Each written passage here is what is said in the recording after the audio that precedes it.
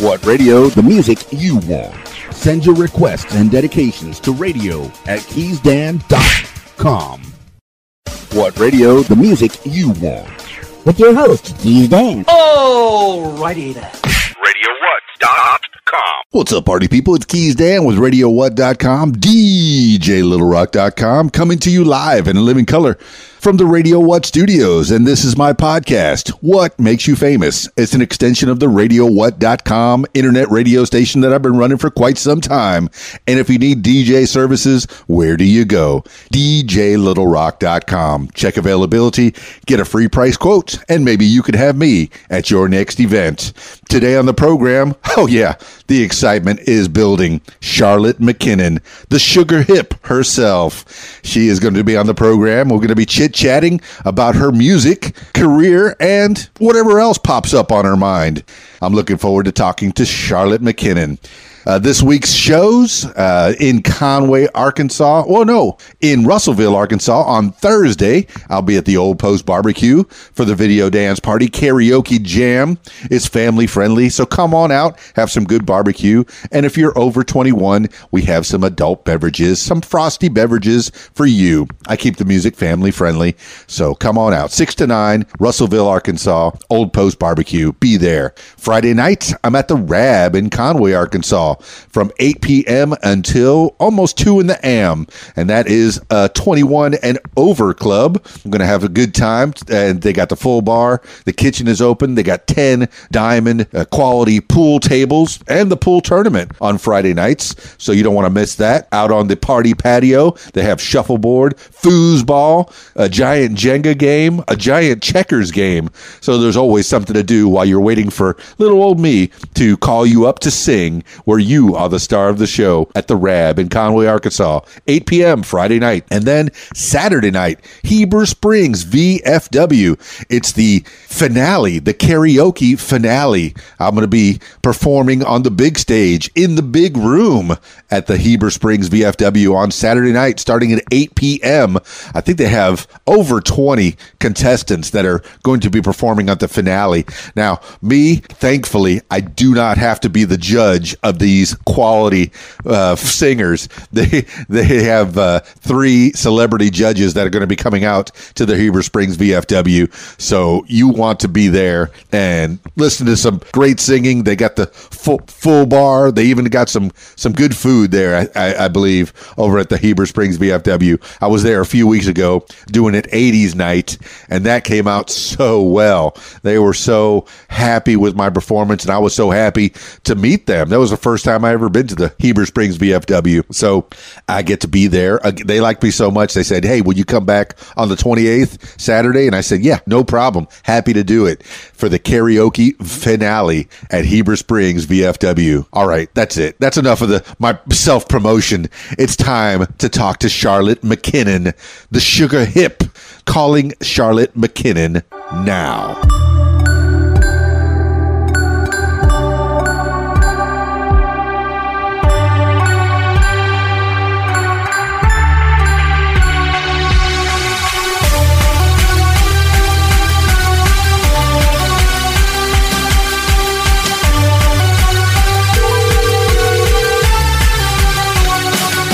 Good morning. Charlotte Mckinnon, please. This is she. How are you? Charlotte Mckinnon, you got morning voice. I like it. It's Yes. Keys Dan from the What Makes You Famous podcast. How are you? I am doing well. How are you doing? It's been a while. It's been too long since we've seen each other. I know we just met. Oh my goodness, what was it? Maybe 10 years ago, maybe 11 years ago, 2008, somewhere around there. And I think it was in Coconut Grove at a club. I was with Exito 105.5. We were doing some kind of a remote, and you were there. And I remember you saying "Fascinated" in my ear, and it sent chills up my spine.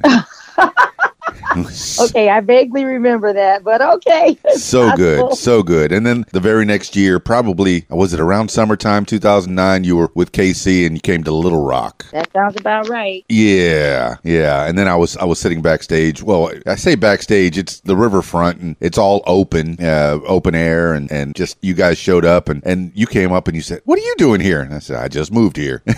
And there we are. Charlotte Mckinnon. Tell the people a little bit about you. Give them a little bio. I mean, I know a little bit about you, but I'd like to know everything.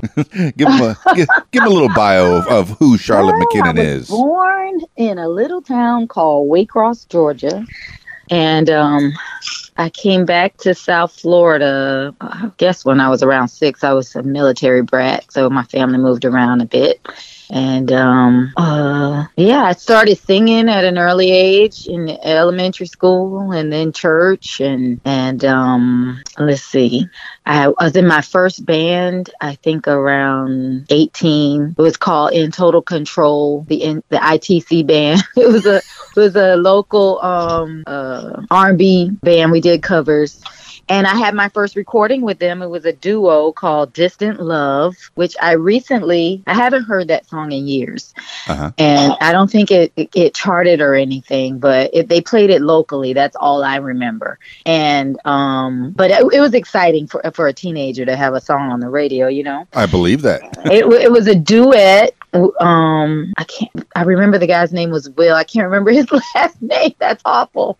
But wouldn't it be funny if it was Will I Am? I didn't remember him. No, I don't remember his last name, but I'm going to have to Google that because I recently saw that on a Discog. Oh. And that song was listed first. And I was like, wow, somebody had that information. That's cool because I've never seen that on the internet before. That song listed under anything that I've done. So that was really cool. And then, I'd done like talent shows and stuff at church and stuff at school. And so people in the community knew that I sang. And then I was singing in that band. And then I got a call to sing. Sounds like you're getting a call now. Yeah. Maybe they want you to sing somewhere. It's you. Okay, that's weird. Yeah, my computer's a little behind. Maybe it needs an update. I'm always slow to update my devices. But so after performing locally, I got a call from a friend, and he said there was this young lady who was looking for a singer. Right. Her husband was looking for background singers, actually. And his name was Ish Ledesma. Oh, and I know that name. Yeah, he was a member of the group Foxy. And they had that huge hit to Get Off. Yep. So I went and met up with them, and we were singing background on Ish's solo project. It was myself, his wife, Lori Ledesma, and a good friend of mine named Lois Harrington, who is no longer with us. Oh. And then Lois left and Susan Gonzalez joined us. Well, Susan Johnson, who is now Susan Gonzalez. And we became Company B. Yes. So he goes, when things weren't going so well with his solo project, he goes, I'm going to do a song on you girls. And that was Jam on Me. We released it and we started doing shows and we were seeing some, local success. So we continued recording, and before you knew it, we had Fascinated. Oh, yeah. That little song you sang the chorus of in my ear and sent chills up my spine. Oh, let's back up a little bit. You said you were born in Georgia, but you're a Miami girl. Whereabouts? I'm a Miami girl. Yeah, whereabouts in Miami? I grew up in Coconut Grove, which was a Bahamian settlement. My grandparents settled here from the Bahamas. Ooh. Just how I ended up here. It's my father's home. My mother's home is Georgia, and I'm the only child of 5 that was born in Georgia. Everyone else is born here, so this is home. This is home. I've been here most of my life, and aside from moving around when we were small, following my dad around the country when he was in the military, and this has always been home. So, what branch of the military was Dad in? He's from the Bahamas, but he came to the States and joined the forces. He was in the Army, and I lived in the only place I remember living in is Texas because I was too young to remember other places like Baltimore and Kentucky and Oklahoma. Okay, so his Army days were before you were 6. So okay. By the time I was 6, we were back here. Very cool. So Bahamian settlement in Coconut Grove. How did you end up from Georgia to there? Or was your dad there before? My dad. This is my dad's home. Gotcha. Yes. In Coconut Grove, and my parents met in college. Oh, And that's nice. Yeah. So what does your dad do? Are they still around? he is no longer with us. Okay. What kind of work did your dad do? My dad did an array of things. Yes, hustling. That's good. Besides the military, he was a truck driver for a while, and he did he worked with a what do you call it? I'm not sure what you call it. I'm trying to think. Early for me. With a private detective. Yeah, what? With a private detective for a while. Okay, you just took an unexpected turn. I remember him talking to us about that, and so that's what I remember. That sounds exciting. Mm-hmm. From truck driver to private detective, from the army to truck driver to he worked. He was like his assistant. He was not the private detective himself. That's pretty cool. Yeah, that was pretty cool. Yeah. Okay. Yeah. And then your mom's still around? My mom is still with us. And what does she do? And she retired from Dade County Police Department. She was a criminal record specialist. Ah, gotcha. But she's a closet writer. Oh. Yeah, she writes, and we've been trying to get her to publish something for years, and she mostly writes short stories. And now she's into mostly theological. That's what she likes to research. So she's writing things down. I'm guessing she's got notebooks and notebooks full of things that she's written. Mm-hmm. Come on, Charlotte McKinnon's mom. You got to send that out to the world. Yeah, right. Short stories is where it's at right now because people with this limited attention span. Limited attention span. They want the short stories. I know when I sit down to read, I like a 2-page, 3-page story, and I'm in. I got the information, and I'm out. That's great. Yeah. What kind of stories was she writing before the theological stuff? Stories about life, about family life, and her life, and I guess things that she'd read about and imagined, or sweet. whatever fancied her. See, that's sweet. That's sweet. She has a lot of knowledge about a lot of things because she's an avid reader. Well, was an avid reader. She's struggling with her vision now, but she's 81. God bless her. Yay. She's a cancer survivor. Oh, right. And well, cool. Big inspiration in my life. And you get to see her a lot? Yeah, well, we live together. Oh, that's great. See, Charlotte McKinnon taking care of her mama. That says a lot about you. A lot of kids would just put somebody in a folks home and in a group home and just forget about them. But no, not you, Charlotte McKinnon. Your family's important. You got five brothers and sisters. So. I mean, I guess 4 brothers and sisters. There are 5 of us. Yes, I'm in the middle. Okay, how do you Charlotte in the middle? How do you feel about that? How did that affect your life? Being a middle child. Well, that's all I know. So. Okay. But yeah, I had good siblings. My brothers are quite a bit older. They're 10 and 8 years older, and then my younger siblings, we're the younger bunch. I'm the oldest of the younger siblings. They're 2 and 7 years younger than I am. So you would be the one taking care of them. Were you very protective of your younger siblings? I would say yes. Yes. But everyone's pretty independent, I think everyone's pretty independent. So it didn't take a lot to have to. So did you go to high school in the Grove? Yep. Well, Coral Gables Senior High. Coral Gables Senior High. Yeah. I worked on a radio station in Coral Gables. It was at AM 1080. It was WVCG. And then just after I left, it was the Voice of the People, somewhere around 2008. Are you from South Florida? Of course. I'm born and raised in Miami, the Florida Keys. All right. Keys Dan, that's where that came from. Okay. But yes, I was born in Miami. I went to Lake Stevens and St. Monica School in Miami, and then Fort Lauderdale. I went to Western High School, and then I went to the Florida Keys and became a firefighter in addition to the radio and DJ stuff. So there you go. A little bit about me. You've lived a quite interesting life, my dear. Well, getting to know you, Charlotte McKinnon, and people that listen to this podcast, they get little tidbits and little things about what happened in my life, and they get to know me through talking to other people. So that's why I like doing this podcast. It's just learning about folks and building people up and finding out more about. Yes, you are a superstar. Okay, as far as I'm concerned, I love your music. I love everything that you do, and it's just I want to know, where did that start? And then people that are listening will go, well, I can do that. I can take that avenue, and it helps other people to achieve their goals. And that's what you're going to be doing, Charlotte Mckinnon, through this podcast, through other things, is helping other people with their goals. You're staying at home, you're taking care of your mama, but you're doing quite a few other things. You said 18, you started in a little band, and you got some music on the radio. That is exciting. Very exciting. That was very exciting. By the time I graduated, I had 2 songs on the radio, which was Jam on Me and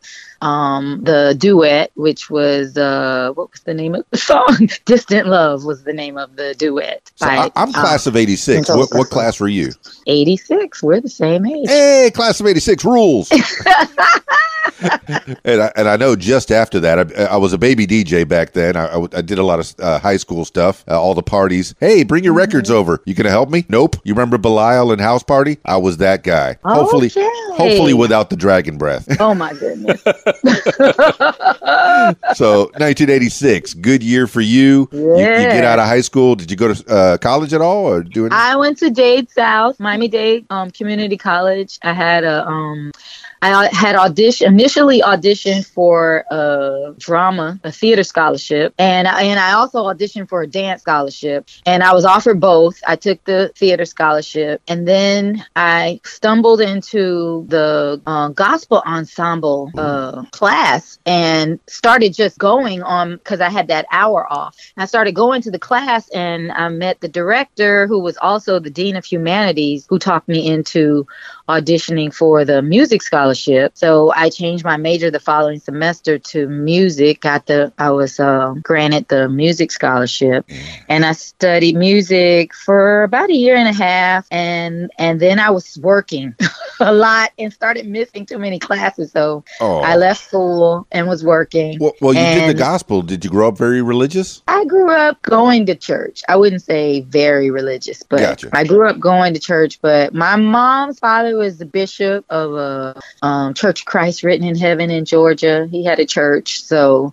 that it's a big part of our foundation. But I wouldn't say it was we had a heavily religious family. Right, so. Right. Well, I was Catholic. Now I'm American. I guess you grow. Yeah. My dad's family's Catholic, so yeah. I believe in inclusion. So the church that I attend mostly now is kind of non-denominational. Right.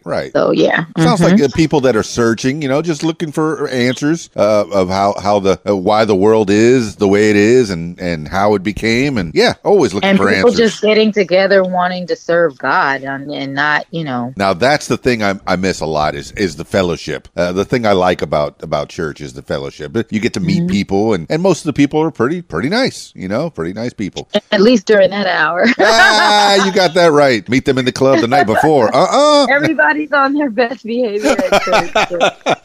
It's a great community to be a part of, and just very cool. And grow in your faith, So that's why I do it. It's something to inspire you and to take you through your week. Sometimes you just need like some inspiration to take you through, and I believe in the Word. So reading your Bible and learning the Word and being closer to God in that way, I think that's important too. But everybody has their own way of doing things, and I'm not one to knock anybody, because I'm like, it's a big world out here, and I'm sure God has a lot of ways for us to get to Him. That's how I feel about my spirituality. So very cool, Charlotte Mckinnon. Mm-hmm. Appreciate that. Appreciate you sharing that piece. So, all right, you got into college. You were going to do theater, and I noticed you have some IMDb credits. We can get into that in a little bit, or we can get into that now if you'd like. I saw on your IMDb you had a couple of credits as yourself mostly. Mm-hmm. As let's see, the Blue Hedgers, that looked like something from 2002. What was that? Or the Blue Healers. The Blue Healers. Sorry, my eyes. What is the Blue Healers? A TV series.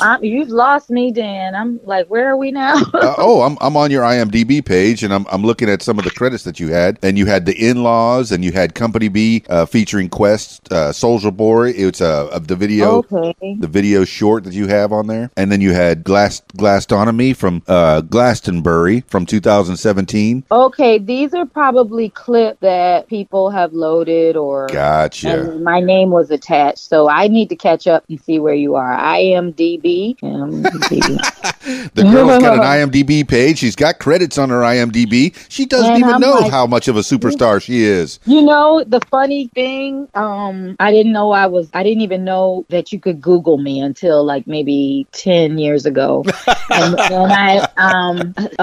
someone introduced me to this guy who's trying to get me. My friends are always trying to get me married. Oh. Someone introduced me to this guy, and he goes, when we first talked on the phone, he goes, so, how long do you plan to be singing and all this stuff? And I'm like, how do you know I'm singing? And he goes, well, I Googled you. And I'm like, you Googled me? You can do that? So, my goodness. You could Google me anytime you like, because Keys Dan likes to be Googled. Funny. And yes, I talked about myself in the third person. Actually, I talked about myself in the fourth person because Keys Dan is my stage name. So there. All righty. Okay. Well, all right. I derailed this podcast a little bit. Let's go back to college. Forget about all that IMDb stuff. I just logged in.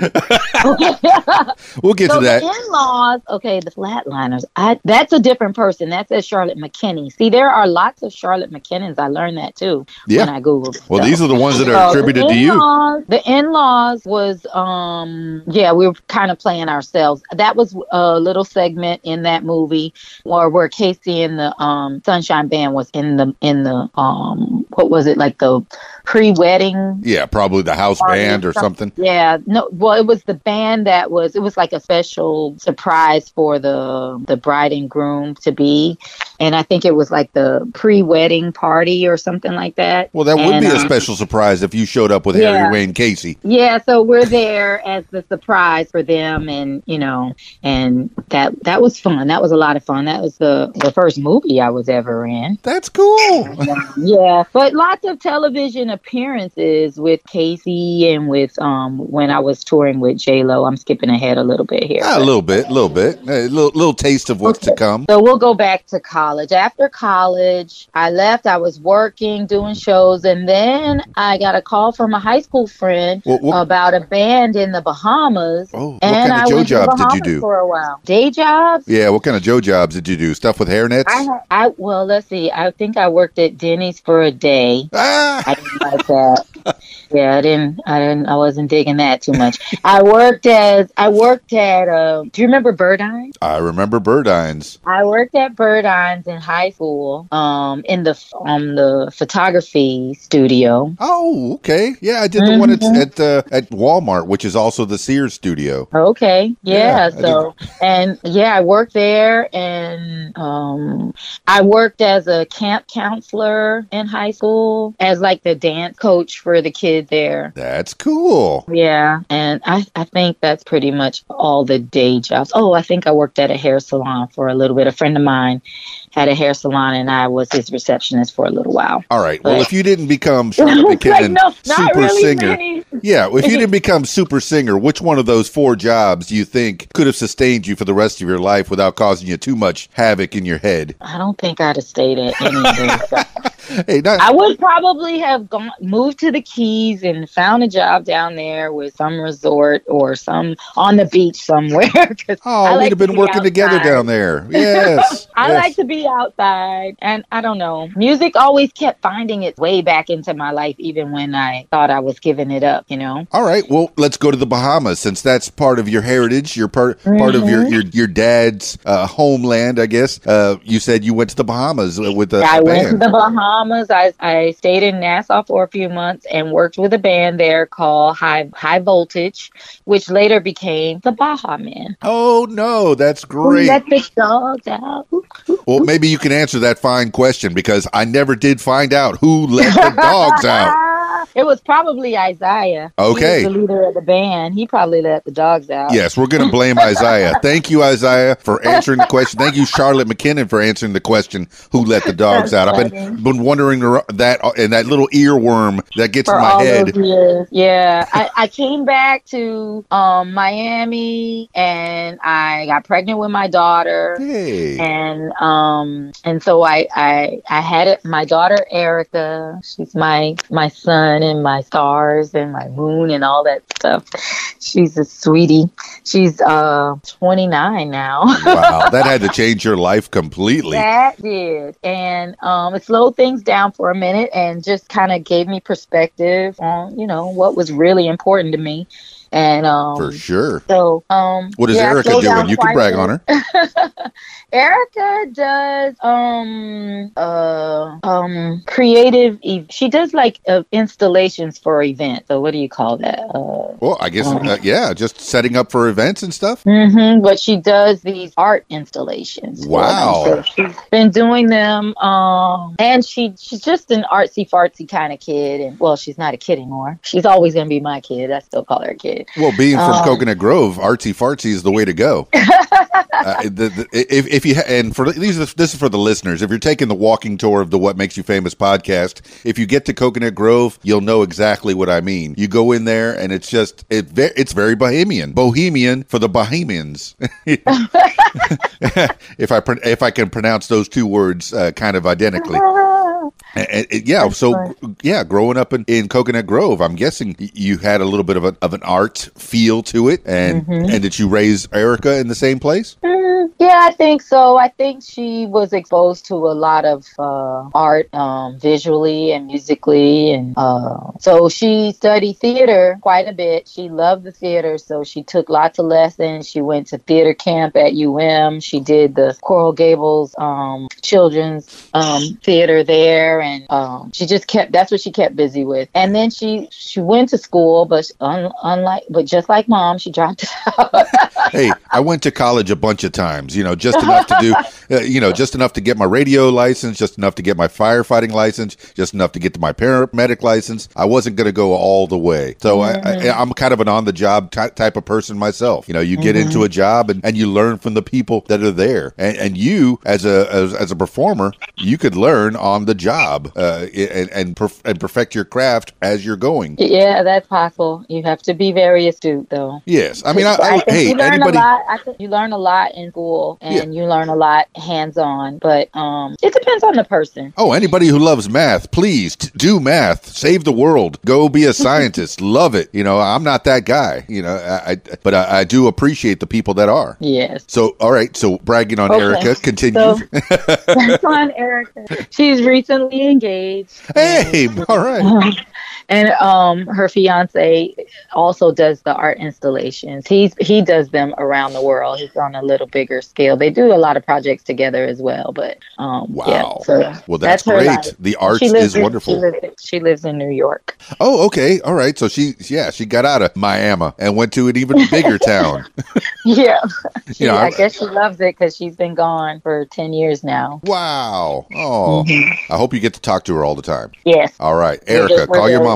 We're very close. And she loves podcasts, so she's going to love this. Getting to know a little bit more about Mom. Well, if we want to, we could dig into all the crazy stuff that you did as a kid now. Oh, my goodness.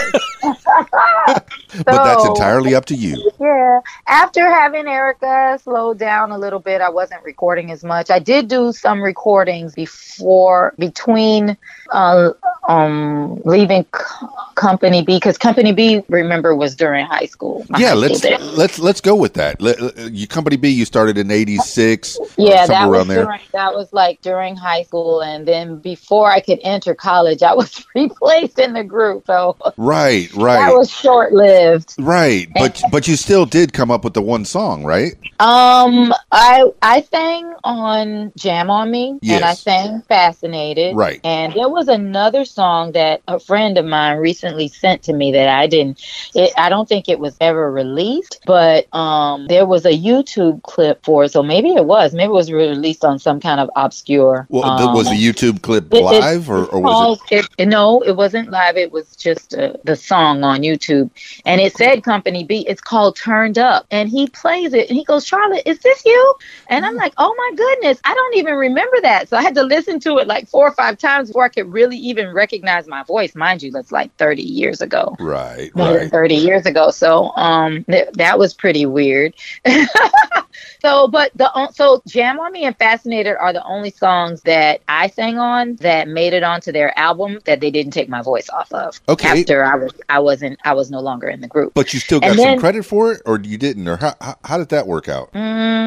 They tried not to give me credit. So I had to kind of do my homework and make sure that worked out for me. It took a while. It took a very long while. Well, I know that the girl groups that they were making back then, it was kind of a thing. I think they did Expose as well, and there was a rotating members in that. Yep. And they had the same kind of pitfalls with getting credit as well. Back then, the groups were producer driven, and freestyle was more of a DJ driven type genre of music back then. So it was not much love for the artist, but I stuck with it, and eventually I got acknowledgement and credit for it. So it all worked out. Yeah, I can see it on the Wikipedia page for sure that you are credited as being part of Company B, and you got back together with them a little more recently for a short period of time. Yes. Bit. Okay. I was the person that brought the group back initially, and I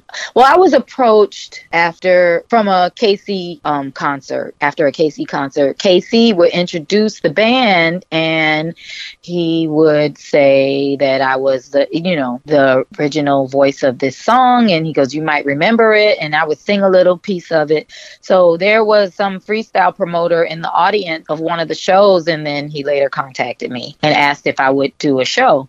So I was still very good friends with Susan, and I asked her if she wanted to do it, and I included my good friend Rachel Leslie, who lives out in Vegas now. I got you. Yes, that's right. I got Rachel involved with us, and we went out and did some shows, and then that kind of took its own direction, and I just continued with what I was doing, and now Susan is running the group. Well, by all accounts, Susan Gonzalez Johnson, she is wonderful. I appreciate seeing all her stuff come up on social media as well, and she really is promoting the Company B band for that matter. But it was such a hoot. It was such a hoot to see you guys there, and I remember, I guess you performed at a skating rink when I first when you first came back together. If that's correct. Our very first show was at the AAA, Freestyle Explosion. Gotcha. I don't think I made it to that event, but all right. Well, yes, 1987 when that song came out, and I'm sure you had some mixed feelings on that when it was number one, and you weren't getting credit there. But moving on from 1987, where did you go? I had a few singles that I released. I think Thief in the Night was the first one, and Dance to the Rhythm and Honeybee. Can we get a hold of these songs anyway? Yeah, they're all available on iTunes. Okay, and they're all under Discology? They're under the Discology, and they're also discography, and they're also available. You can find the videos on YouTube for those, and they're on iTunes, I know for sure. Well, I'm finding all the links so I can put them on the show notes for sure.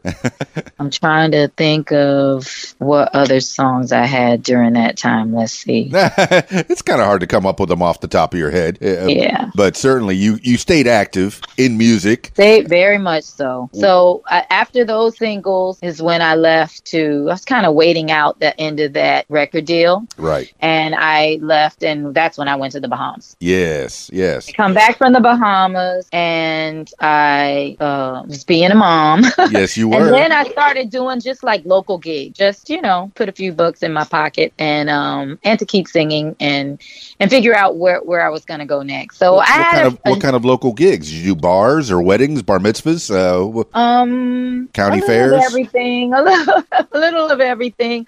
I worked with a gentleman named Alan Harris, who's a jazz singer. I sang back up with Alan, and he would feature us occasionally. And then I also sang at Monty's. I started at Monty's in Coconut Grove, where I have been back and forth in that place since like 1991. I like that. So anytime, like in between tours and everything, the only time that I wasn't there for a long stint was like when I was on tour for the 12 years I was out with Casey. Okay. How did Casey start?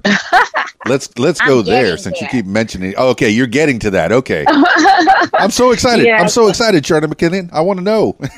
Yeah. Well, yeah. So after I was doing local gigs, clubs around town, the Clevelander, and Oh, that's cool. some wedding bands, and lots of other stuff. I did a lot of session work, during that time too, when I wasn't What does session work entail? recording myself. Background vocals for other singers. Oh, I like I that. hooked up with two very talented young men, Kiki Garcia and Hector Almaguer. Kiki wrote what's it? Oe Oe. That's his famous the line. conga. Yeah, he was the percussionist, the original percussionist in that Come band. on, that So song is I all hooked up- percussion. Good Yeah, job. I hooked up with him and with the two of them, and was doing quite a bit of session work. So I was doing a lot of stuff on the Latin market, backgrounds for a lot of artists on the Latin scene. And so I have like a little that. I have a little backstory to my Spanglish. So on my job at Burdine, it was commission based. Uh-huh. So we got a small salary, and then you make commission on how many sales you could make. And during the week, you would call and try to make appointments. And on the weekends, you'd go down and hand out the gift certificates to people. And then you'd come up and you get their information and come up and call them during the week to get them to come in and do a photo shoot. So there was we learned a script. Uh-huh. And there was a Spanish script. And, being in South Florida, and I worked at the downtown store on Miami Avenue in Flagler, right on the middle. And, Yeah. And when I think I've Ground been in Zero that store. here. when I couldn't, I wasn't getting enough appointments because I didn't speak Spanish. So I took the Spanish script home and learned it. I listened to them say it enough, and having a musician's ear, I could just kind of mimic and pretty much sound Spanish. So I learned that script, and my supervisor was so impressed. I got Employee of the Week for like a whole month. How did that feel? That was great. It was so funny. And she was like, I can't believe this girl. She doesn't speak a lick of Spanish, but I could speak just enough. I could say just enough of the script to get their information and then pass it along to somebody, so it would still be my appointment. That was kind of cool. All right, Charlotte McLean, you kind of just glossed over it. It doesn't matter how big of a star you become. It's nice to be recognized by your peers. It's nice to get those accolades. So yay, Burdines, you recognized. She did a good job, and you gave her a little award. Well, so when I met Kiki and Hector, they're like, do you speak any Spanish? And I'm like, no, but I can learn. Right. Phonetically. And they go, okay, so we'll try something. So they brought me in, and I started doing background vocals for artists like El Puma and Azucar Moreno. That's great. Azucar Moreno. They had a big hit called Mambo, and I sang all the backgrounds and all the ad libs, and then it led to them winning a Latin Grammy and getting a Diet Coke commercial, and then I got called to come back and do all the backing vocals for the Diet Coke commercial, which ran for almost a year internationally. So that was a nice little paycheck. Yeah. So what felt better, getting the Burdines Award or getting that Latin Grammy? It's all the same to me. It's like how much work you put in this work, and then you get to see results coming back. So it's pretty much, I try to look at it all the same. If I'm working with Casey and the Sunshine Band, or if I'm working at Monty's, I try to put in the same effort, because that's how I'm looking at it. I'm looking at it. Monty's is a chance for me to practice for those other gigs. You know? For those people listening, whatever you do it well, excel. Be like Charlotte McKinnon. Be the best. If you're gonna do it, do it right? I had this phrase. Someone asked me if I was gonna try to sing forever. Aren't you gonna try to do something else? Because you can't, try to become a star your whole life. What? And that's like, I'm gonna sing for $2 or $2 million. Yeah. Yeah. People ask me, you're 50 now. You should stop DJing. I don't think you're in touch with the kids. I just did a prom, and I think I'm plenty in touch. I don't think I'll stop. Just keep going. Right. So the performer's got to perform. The show must go on. All those cliches. It's true. So we did. Who else did we do? We did. Did I say Cheyenne? Yeah. Yeah. De Blasio. Wow. There was some songs on his album, and so that was fun. And yeah, these are some big Latin artists, and you're in Miami, in the heart of it. Just there's three or four different places in this country that you think of when you're thinking of where the famous people go. Where do you go to record? Where do you go to make it? Yes, you can go to Hollywood, you can go to New York, go to Miami, Nashville if you want to do the country stuff. So, but you're in it. You've probably met so many people and worked with so many people down there. This is just my imagination. You can confirm or deny anything. But Charlotte Mckinnon, we're going through your life. You're a Latin backup singer in addition to your credits. That's fantastic. Yeah. So that also led to there was a young lady, Anita Wilson, that sometimes came in and I would do sessions with her. I guess they used her, for other music as well. And she was connected with at Stefan Camp. So she was over there doing a lot of work at their studio. And when Juan Cicada was starting his career. Oh, you mean when they Americanized him and said John Cicada? Okay, yeah. I'm sorry. I still call him Juan. But because I remember, the guys that I sang with at Monty were all from UM. They all went to UM together. And Juan went to UM, and he, so he was friends with them. And from time to time, he would come into Monty. So I had met him before. And so when his career was taking off and they were working on that first album, Anita called me to come in and do some vocals over there. So I got to sing on Juan's album as well, a couple songs, like I think 3 songs on his album, on his first album. Yeah, that album was great. I remember, I think I met them in Key Largo. They did something down there, and they did, If You Go and Angel, and he had some great hits on there. Very smooth, very good. And you had some background. I sang background on 3 songs. I don't really remember. Let me see. And he had Spanish versions of his songs, featuring and presentation. Let me see if it shows up on this discog. No, I don't see it on here, but I know one of them was, I can't remember. I can't even call him right now. Oh, I know. He had some hits though. So, all right, just a shout out to John Cicada. Look him up as well and find his hits from back then. I think it was in the 90s when he was doing his big stuff. And that was produced by the Estefans, right? Okay, here we go. Oh, okay. I just put in vocal credit on Discog, and John Cicada, it just says his name. It doesn't tell me the songs. Yeah, that's fine. It says Azuka Moreno's listed, Company B. Okay. Wow, some of these songs I don't even remember. Fly Away. Looks like Charlotte Mckinnon is discovering things about herself that she didn't know she was credited with. So look, here is which Distant Love is listed here first. Yes. And the singer's name was Will Cammon, which I don't think he's with us anymore. Oh, okay. But yeah, Will Cammon was the person I did the duet with. That is crazy. I don't even own a copy of that anymore. That's beautiful. That is crazy.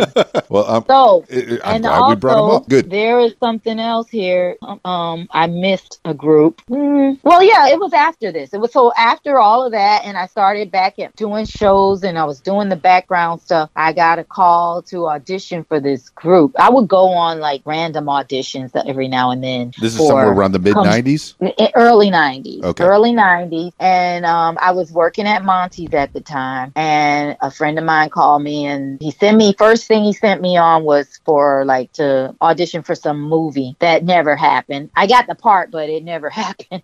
And then he sent me out to be an extra in a commercial, and Pele was the star. It was like a Coke commercial or something. I can't remember exactly. Pepsi, I think. Pepsi. And Pele was the star of the commercial, so that was kind of cool. Pele hasn't played soccer in 20 years. He's still the name for soccer. Right? Whenever you think of soccer, you go, oh. Exactly who he is. Yeah. And then the third call I got from him was to go and audition for this girls group. And I'm like, do I really want to be in a girls group again? So I went, and I landed the gig, and it was, I was actually replacing a singer because they were already had an album and had been doing shows and had a song on the radio. And they were ready to release a second single, and they were replacing a girl. So and the group was called Three Times Love. Okay, all right. Probably never heard of them. And that song should be available on iTunes, but I'm not exactly sure. I have to check that out. But I know there's a video on YouTube for Three Times Love. So how did you feel? Did it feel like deja vu all over again when you were going into another girl group being produced by a DJ, a record producer? It was a little different. Okay. Because it was number one, it was a different genre. Yes. And then there was another strong singer in the group. Like with Company B, there wasn't. Company B, you kind of all shared the reins, the lead, right? Not exactly. Okay. I'll limit that. But so this new group, Three Times Love. New group, yeah, they had other strong singers. So but this the follow-up single was one that I was able to sing. So that was the next song that was released in the video. And that was fun, and we toured. It was a smaller operation. R&B wasn't as it didn't cross over as big as it does now. The R&B is almost just as big as pop now. So when you say toured, where did you go? We toured in just the country. So mostly the Southeast region and the East Coast. But we did a few shows in the Midwest as well. But as a touring musician, okay, now, all right, let's go into a little personal there. Where did Erica stay? Because as a touring musician, you got to give up a lot of things. So very much so. So that was difficult initially because she was very young. Right. And my family helped her. Her grandmother, my mom, helped a lot with her, and her father's mom as well. And her aunt, his sister Jillian, she took Erica for a couple months. I remember one time when I was gone, and Erica stayed in Connecticut with her and her soon-to-be cousin. Hey. And so it was always family. I was very fortunate in that regard. But for the most part, throughout my career, it has been my mother. It's good to have people backing you up. Yes. Yeah, I trusted her the most with Erica, and that is pretty much why I'm living with my mom at this time, because we were back and forth a lot. And when after Erica left for school, I stayed here because I was still touring, and it just made sense. And now that she's older, and needs help, I was already here, and it just worked out the way it was supposed to. No, it sounds like you make it makes a lot of sense. Family is important. If there's anyone that's going to back you up more than anybody else, it's probably your family. You can't choose them. You may not always get along with them, but it's family.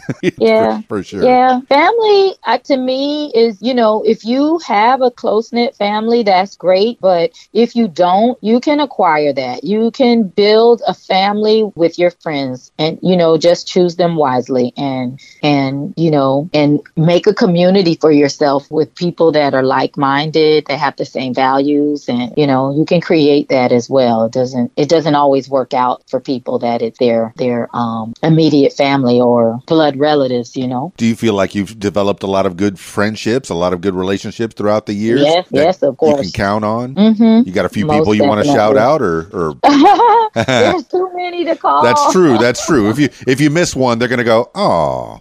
Yeah, I know. I have a lot of very close friends still from high school and college days, and from the group that I've been in, so, and other, musicians that I've worked with over the years that, we're still pretty close. And nowadays with social media, you can just keep up with people in that way. You don't even have to make phone calls or visit as much like you used to have to. So, well, and that's another reason that I developed this podcast is I like to talk to people. I found myself putting my face in my phone a lot. And I said, you know what? I'm not having any real deep conversations with people. And I think this is a way to fix that in my life. So I'm having a deep conversation with Charlotte Mckinnon and finding out more. And then my listeners are getting to find out more about you as well. So yeah, that's deep. You're getting deep. I like that. We're going deep. Yeah, so touring musicians, giving up their families a little bit, and mom helped you out, and now you're helping mom. Yeah, my mom. Yep. So you did the Southeast tour with Three Times Love. Three Times Love, and our song song was I can't believe I keep having these brain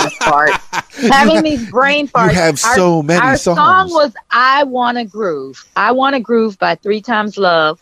We were on tour with SWV and Troop. And I remember we would do shows at conventions because back then they had a lot of conventions. The BRE and the Jack the Rapper, and these were all like R&B conventions. And I remember being on the lineup with Mary J. Blige at one time. So how'd that feel? Was pretty cool.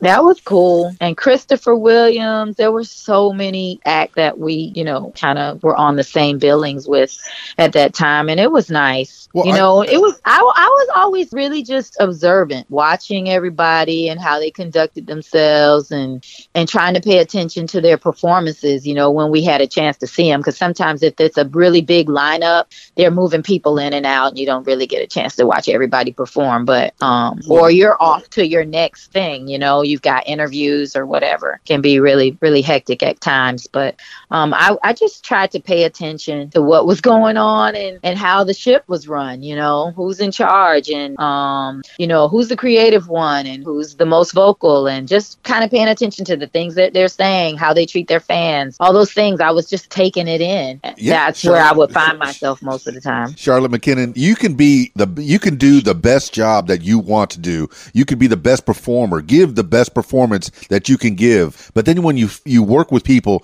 that are on this other level, you got to kind of learn to see what they're doing. And, how do I get to that next step? And that's even people that aren't even opening acts. I feel like there's something to learn from everybody, and Absolutely. I would just pay attention. So sometimes everybody be off to go and try to get pictures with or autographs from the stars that just performed, and there's another opening act before they bring on the next big star. And I'm trying to watch the performance because that's where my head was at. One of the great things about sitting backstage is to learn about the sound and how they set up and how they make their marks and how they move across the stage and interact with the crowd. And you pick that one person out there and you touch their hand, and that you just made that whole person's life by touching their hand. Yep. You have that power when you're up there on that stage, So you did this tour with 3 Times Love. Did that tour, and that was a lot of fun, and the girls were fun, and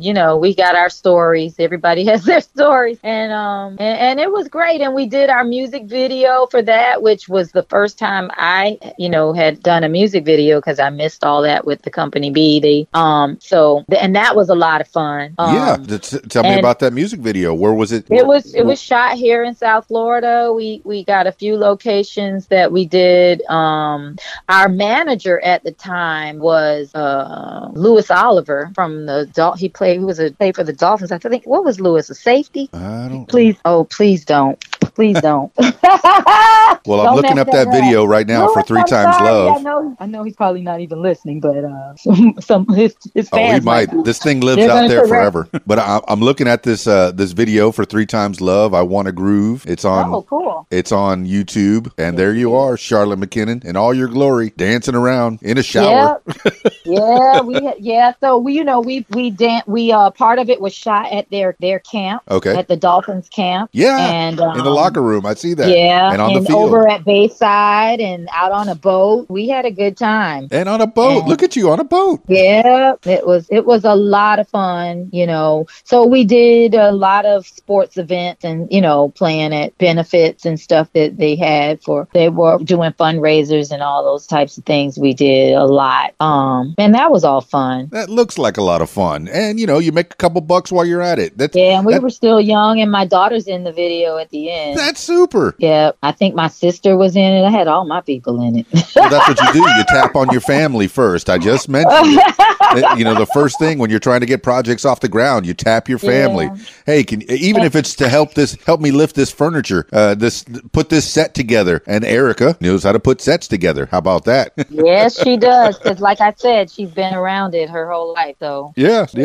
So you definitely added. You definitely were instrumental instrumental in her career that she's in now, is teaching her about sets and putting things together in artistic ways. Mm-hmm. Oh, that's cool. And I found that video, 3 Times Love. Look it up, 3X Love, 1993. I Want to Groove. It's being hosted on Zeke62 Nostalgia YouTube. So find that. There's a few of them out there. It's the same video, of course, but yeah. So after 3 Times Love kind of diminished. Okay. I went back to Monty's and I hung out there for a while and went back to doing like my session work and then picking up, random gigs around. Did that for a while, and I wanted to be home because I wanted to be with Erica. Yes. And so for I guess like the next 7 or 8 years, I was home. I'm glad you developed this relationship with Monty's, and that's great that you have a place that you can go and play and perfect your craft and entertain people while you're at it. This is so nice. Big ups to Monty's for giving you a home. Time. And it's home because it's 5 minutes from my house. Yes, exactly. It's outside, which is one of the requirements for me. Yeah, I love being outdoors, and it's an outdoor gig, so I just love it. And so I'm very grateful for that. Yeah. And I know it's a rough life sometimes as a musician when you're not on tour. If you're a touring musician, even for the musicians here at home, they struggle during the summertime because that's not our season, No, it's hot. So everything slows down, and because the weather's nice everywhere, so people are having events in their own city. Correct. They're not flying here to do it, and so that's less gigs for them. And usually the musicians are hurting. They're getting temp jobs and doing whatever they got to do to hold on for the summertime. And I used to be on tour during the summer, so I'd be out on tour in the summer and I come home and work during the the rest of the year, and that worked out for me for a long time. That's why I've been able to maintain.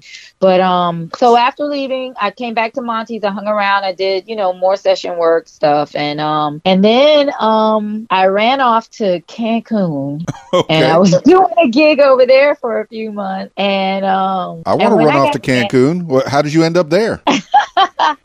Actually, a friend was calling looking for one of the singers from 3 Times Love to do that gig, actually.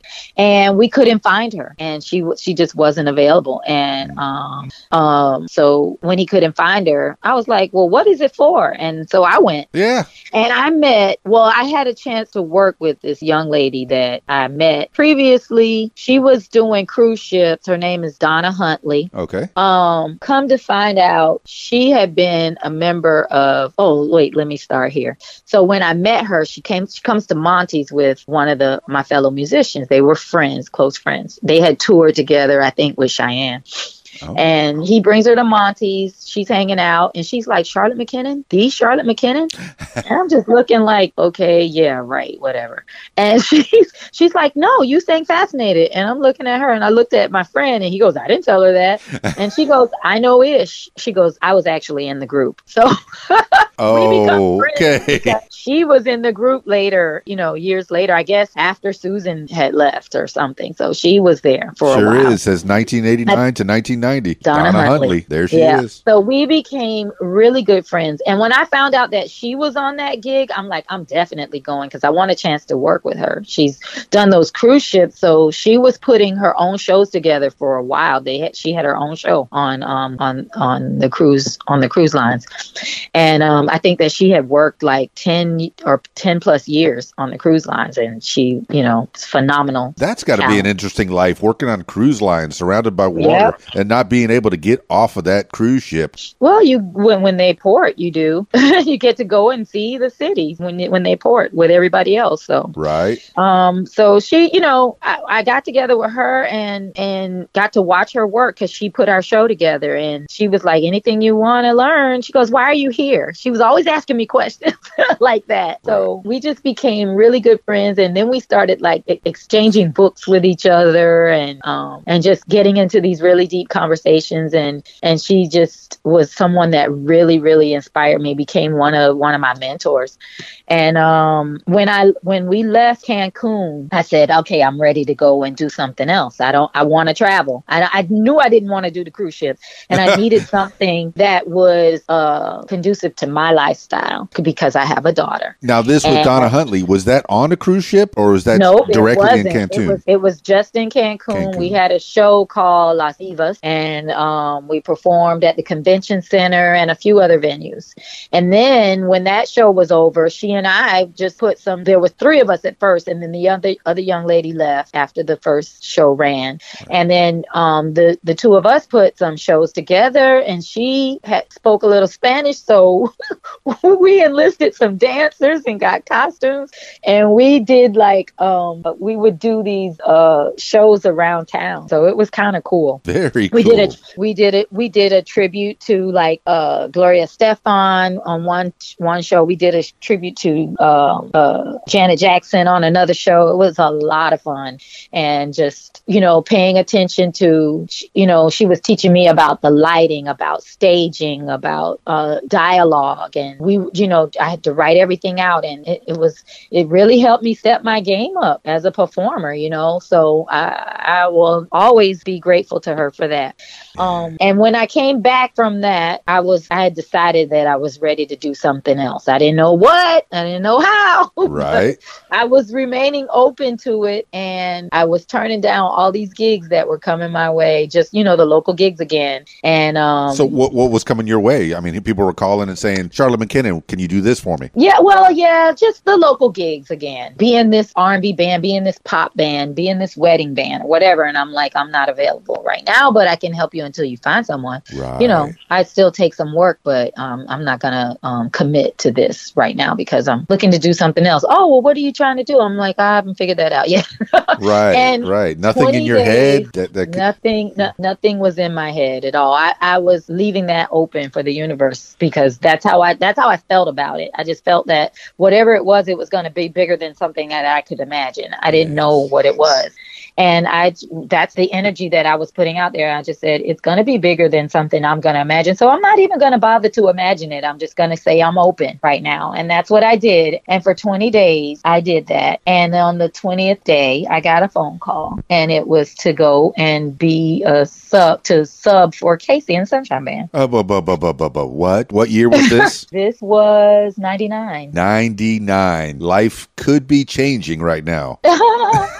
So, I mean, there were other things in the interim. There was this group, La Bouche. Their singer took off for a minute, and they wanted me to come. But, I had Erica. So they were in Europe. Right. That didn't work for me.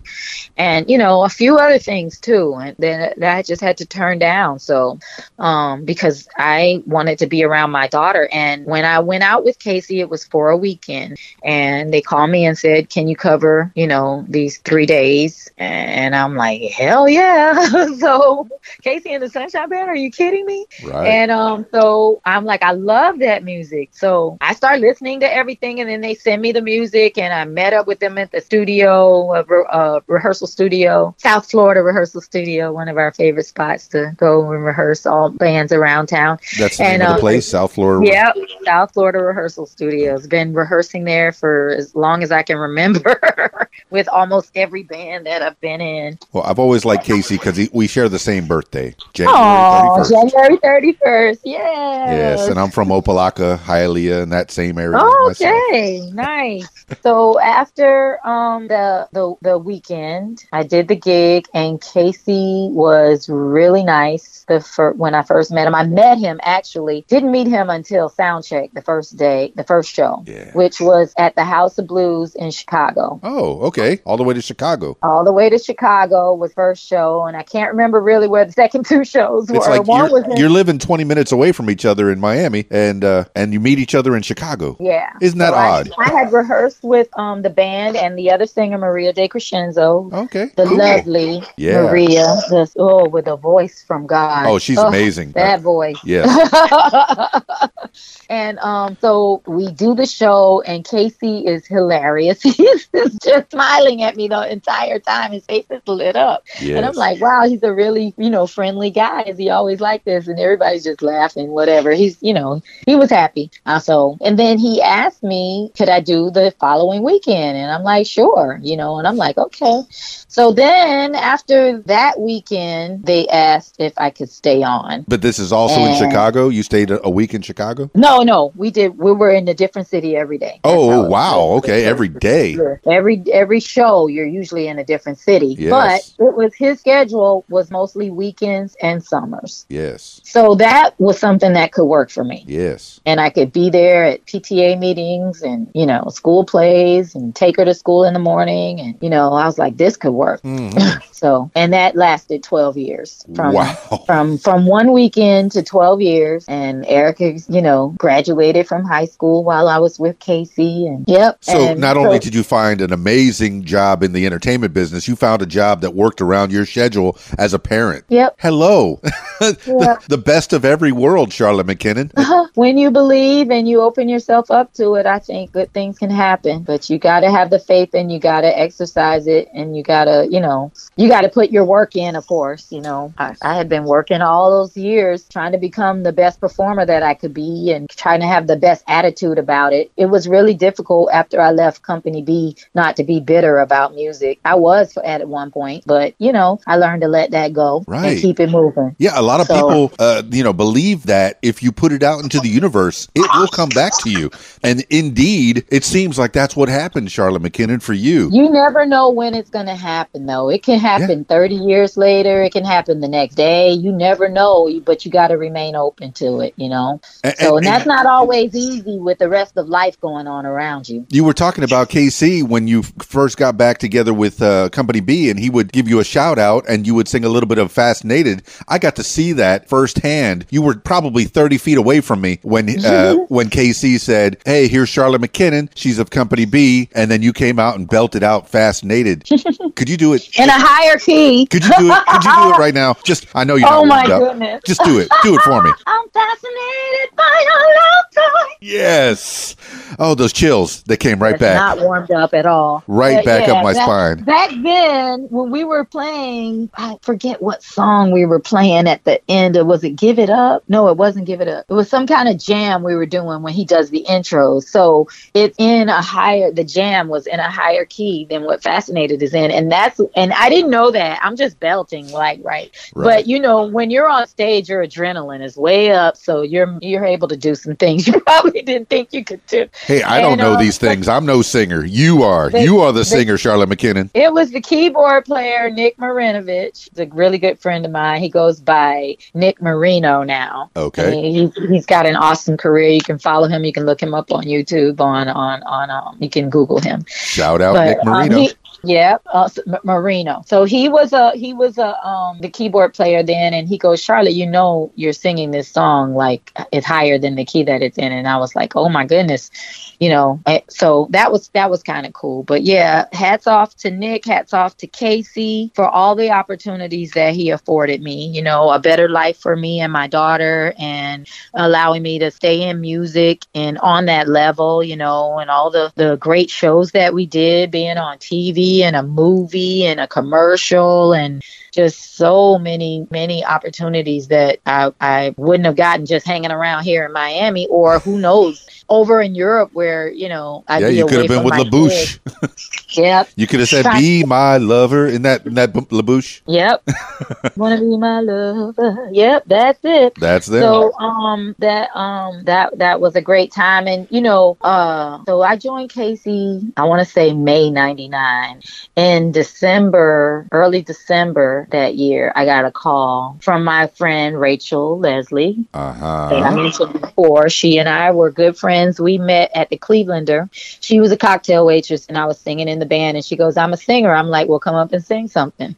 So at the end of the night, I brought her up and she sang a song and blew us all away. And we were like, damn, this girl can sing. Yeah. So she was already singing, with other bands and stuff. But she was a cocktail waitress there on Sunday nights when we played. And then we started using her to sub for the other girl that wasn't Sherry, when Sherry wasn't there.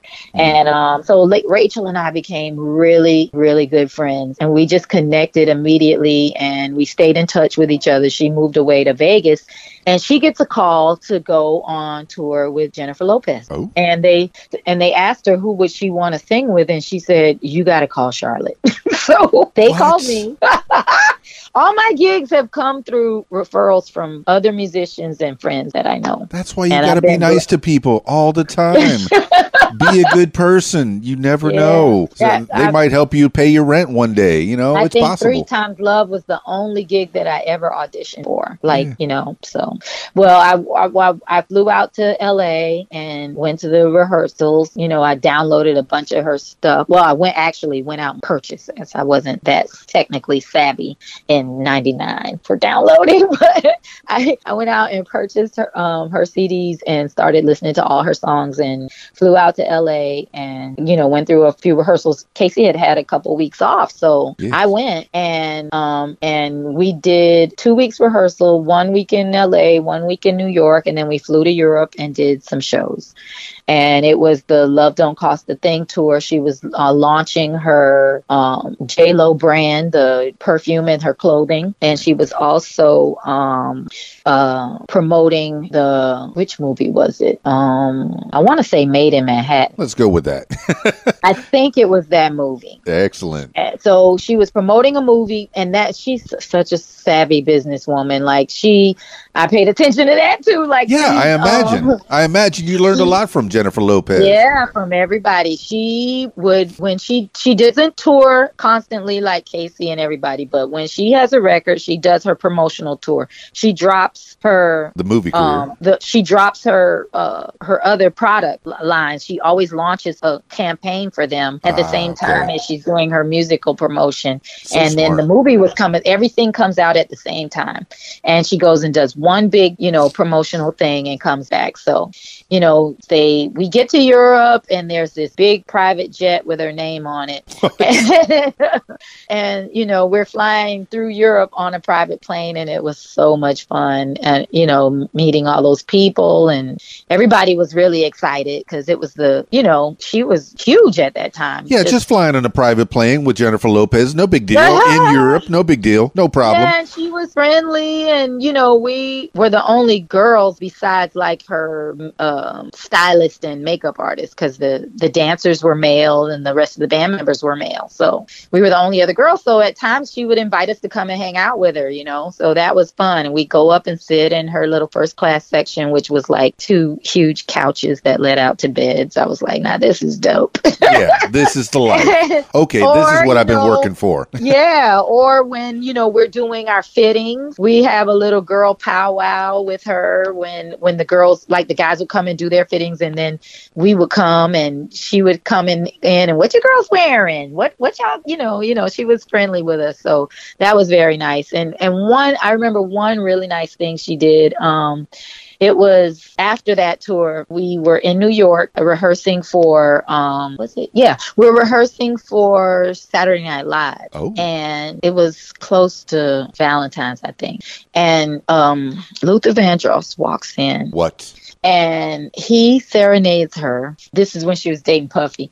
So he serenades her as a gift from Puffy, and she's just smitten. She was like, "Oh my God, is this for real?" And I was like, "Yes, girl, you better enjoy it." So we're all sitting there, and she's being so sweet. So we're sitting there watching her, you know, get serenaded to by Luther Vandross. It's a jaw-dropping moment. And afterwards, she was like, "Come sit with me," and we went over and sat with her, and we're talking with her and everything. And I think she had just gotten a cover of a magazine or something, so I had gone out and bought it. I'm like, "Can you sign this for me?" And she's like, "Yes, of course." And I get a phone call from home, and my daughter's on the phone, and she's like, "You have a kid? Oh my God, and you're out here with me? Let me talk to her." What? That's so sweet. To Erica on the phone. That's so sweet. And how old was Erica at this time? Like 9 or 10. 9 or 10. Did she have any awareness of who Jennifer Lopez was? I guess. Of course. Guess she had some kind of awareness. Sure, she did. Of course. That's fantastic. Yeah. To tell the kids at school next day, hey, I just talked to J-Lo on the phone. No big deal. Yeah. So she signed it to Erica, and that was a moment. Well, I got to give it up to Sean Puffy Combs, setting the bar high. You know, why don't you set Luther Vandross? Making us all look bad. Making us all look bad. Who can keep up with that? Come on, man. Wow. And just I had been to several of Luther's concerts, you know, and to hear him and see him in person like that, he was kind. You know, he said, I don't mind everybody staying, but I really would appreciate if you don't, you know, I don't want people walking in and out while I'm singing. So we're going to close the door. And once the door is closed, no in or out like that. Yeah. And he goes, these are some tracks that I use when I do like television, you know, like talk shows or whatever. And he puts the music on and he sings for her. And he sounded exactly like the record. Exactly. And there's 3 girls in this room. Were you all melting? Well, the whole band. Oh, okay. I don't know how many girls there were in there. Well, she asked the girls to come sit with her on the couch, but right. Yeah. Were you all melting? Yeah. Yes. I could just imagine. It's crazy. It was a moment, boy. Like, can you believe this just happened? Everybody's like, can you believe what just happened? I'm having the vapors right now. Social media, so can you imagine? Oh, I'm imagining it right now. Luther Vandross just walked in and just started serenading that girl. Oh my goodness! Can you imagine that live feed? Oh, it's beautiful. That's beautiful. Okay, so you've had some moments in your life there, Charlotte McKinnon. That was a moment. That was a great moment with Jennifer Lopez, J-Lo. Yeah, and later, you know, in Europe though, right? Pardon me. In Europe, what part of Europe was that? No, that was here. That was after the Europe tour. That was after. We came back, and we were in New York rehearsing. New York. And we were gonna do we were doing Saturday Night Live. Yes. Okay, the Saturday Night Live. That's right. I think I remember that episode. Yeah. Yes. And that you were back up with Jennifer Lopez or Casey? Yep. No. Okay. With J-Lo. I know Casey was on SNL as well at one point. I was never on there with Casey. Oh, so sad. Okay. All right. But with J-Lo, that's fantastic. Yeah. So it might have been a situation where they didn't take his whole band or something. I don't know. Or that was when I wasn't with them. Right. It might have been just before. Yeah. Maybe I'm misremembering, but exciting. You with Jennifer Lopez. That was exciting. In New York. And then later that month or was it before? We did another show. No. Back up. SNL. What was SNL like? Whoa. Whoa. Yeah. Yeah. This is a show that's been on since the mid 70s. So hello, this is a big show.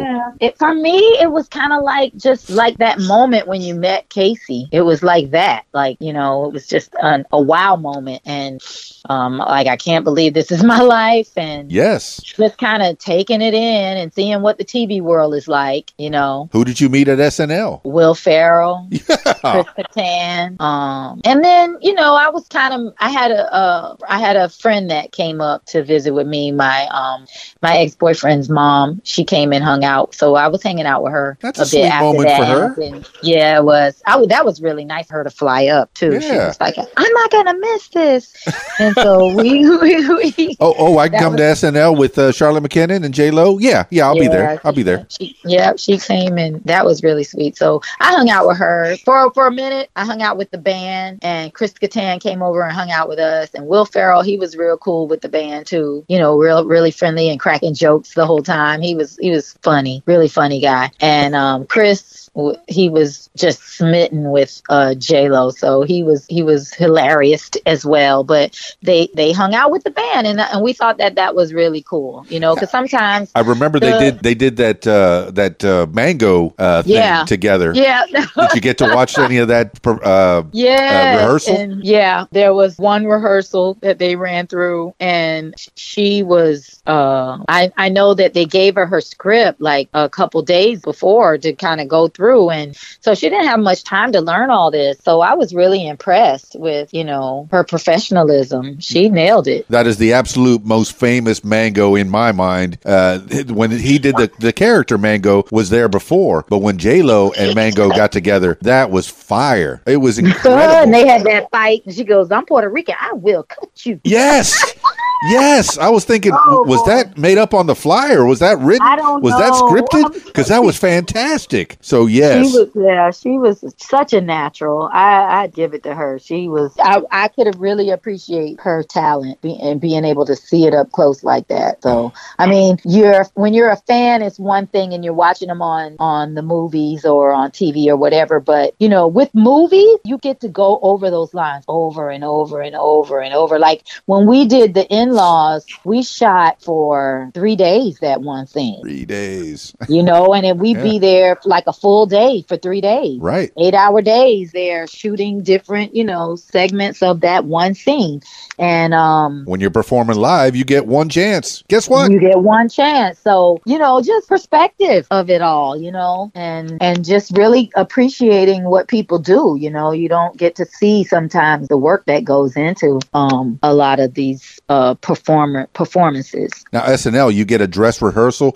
It is performed all live, correct? Or yes, was there a little backtrack? It was performed live. I think they started doing that backtrack after they had that little incident with TV started doing backtrack after the whole what was it halftime thing with Janet. I guess, yes. After that, then the live shows had to have a backtrack so that they could correct anything like that from happening, prevent things like that from happening live on TV. But yeah, that was live. Yep. And what year was this that you were on SNL? That was in 2000. 2000. Fantastic. And you met that great cast and you worked with Jennifer Lopez. Was it a dress rehearsal and then the actual show? And, yep. And I mean, how did that, was that? They did do one taping they did do this like Wednesday thing, or I think it was a Wednesday thing or a Thursday show or something. So they did do a rehearsal and a taping for that. And then on Saturday, they did a taping for Saturday. Okay. So you have backup. See,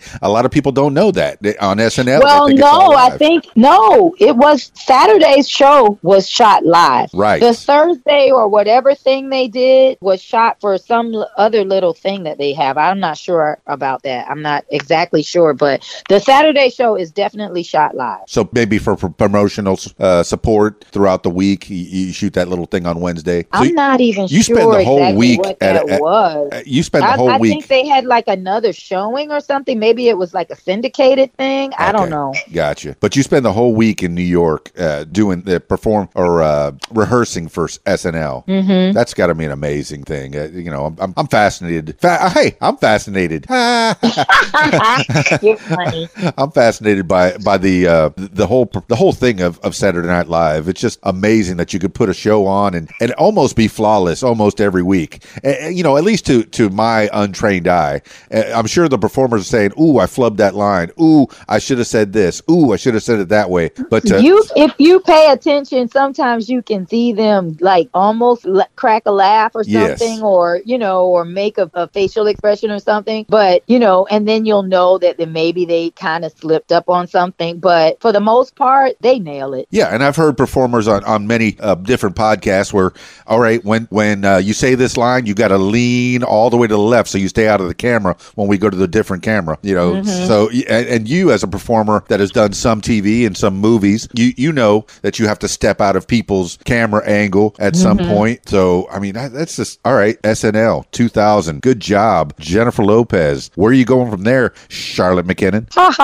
Back to Casey. Yeah. So I stayed with Casey. I ended up staying with Casey. Yeah, he gave me a little heat for that. Why? I did just a couple of shows to do the European tour. And but I just felt like that was an opportunity I could not turn up. I at least needed to see what it was like. And I said, I don't even know. They might not even like me, So but I got to take this chance. So I went and I did it. And I did 2 other shows with her. I did SNL, and then we did a pregame show with TRL for the Super Bowl that year. How cool is that? How was that after experience? that was a lot of fun too. It was a lot of work. It was outside. It was hot, and so, but it was fun. So what does your mom think about this? My baby, she's on TV. Yeah, my mom, she's not so excited about that thing. But she's just, parents are funny that way. She's happy. Yeah, she's happy that I'm happy and I'm living, They want you to go to school and become a doctor. Yeah, she prefer I would finish school. So, but I had to turn down the future gigs that they called me for with J-Lo, which they called me a couple more times. And, after I said no, a couple more times, they didn't call me anymore. That's right. But, they move along. Yeah, they move along. So, because I just felt like, when I went out with J-Lo, I'd be gone for a week or two. Yeah. But with Casey, I go do the shows and I come back. And in the summers, Erica could say she would go and visit with her dad, who lived in D.C. or at one point he lived in New York, New Jersey, and she would go spend summers with him and be in camp, and then or the weekends when I'd have activities for her. But J-Lo didn't allow me to, I'd have to be gone too much, so I had to say no. And that's basically how I made my decision. Very smart. About not continuing to do shows with her. And she didn't tour that much either. That was the other thing. And Casey was work year round. Right. And you had your weeks off and you worked the weekends. Yep. And you could still be a mama. That's great. Yep. It seemed like the best fit. Yeah. And over the years with Casey, I turned down a few more gigs, like why can't I say her name? It's on the tip of my tongue. I was talking about her last night. Natalie Cole. Wow. You had to turn down Natalie Cole? Yeah, I got a call to come and do a couple of gigs with Natalie Cole, but I was out with Casey. I had turned down a gig with Shaka Khan. Oh my. Yep. I turned down a gig with Mary J. Blige. No. Yep. So I was like, but you got a lot of what ifs, Charlotte McKinnon. I made if the decision based on what was good for my life at the time. Yes. A background singer can't afford to bring her baby on the road, but Understood. I mean, you make enough to pay the rent and keep a roof over the heads and put food in the belly. Yeah, and put her in a nice camp and nice private lessons for things, but it really wasn't feasible to try to drag her around the country, nor was it fair to her. Right.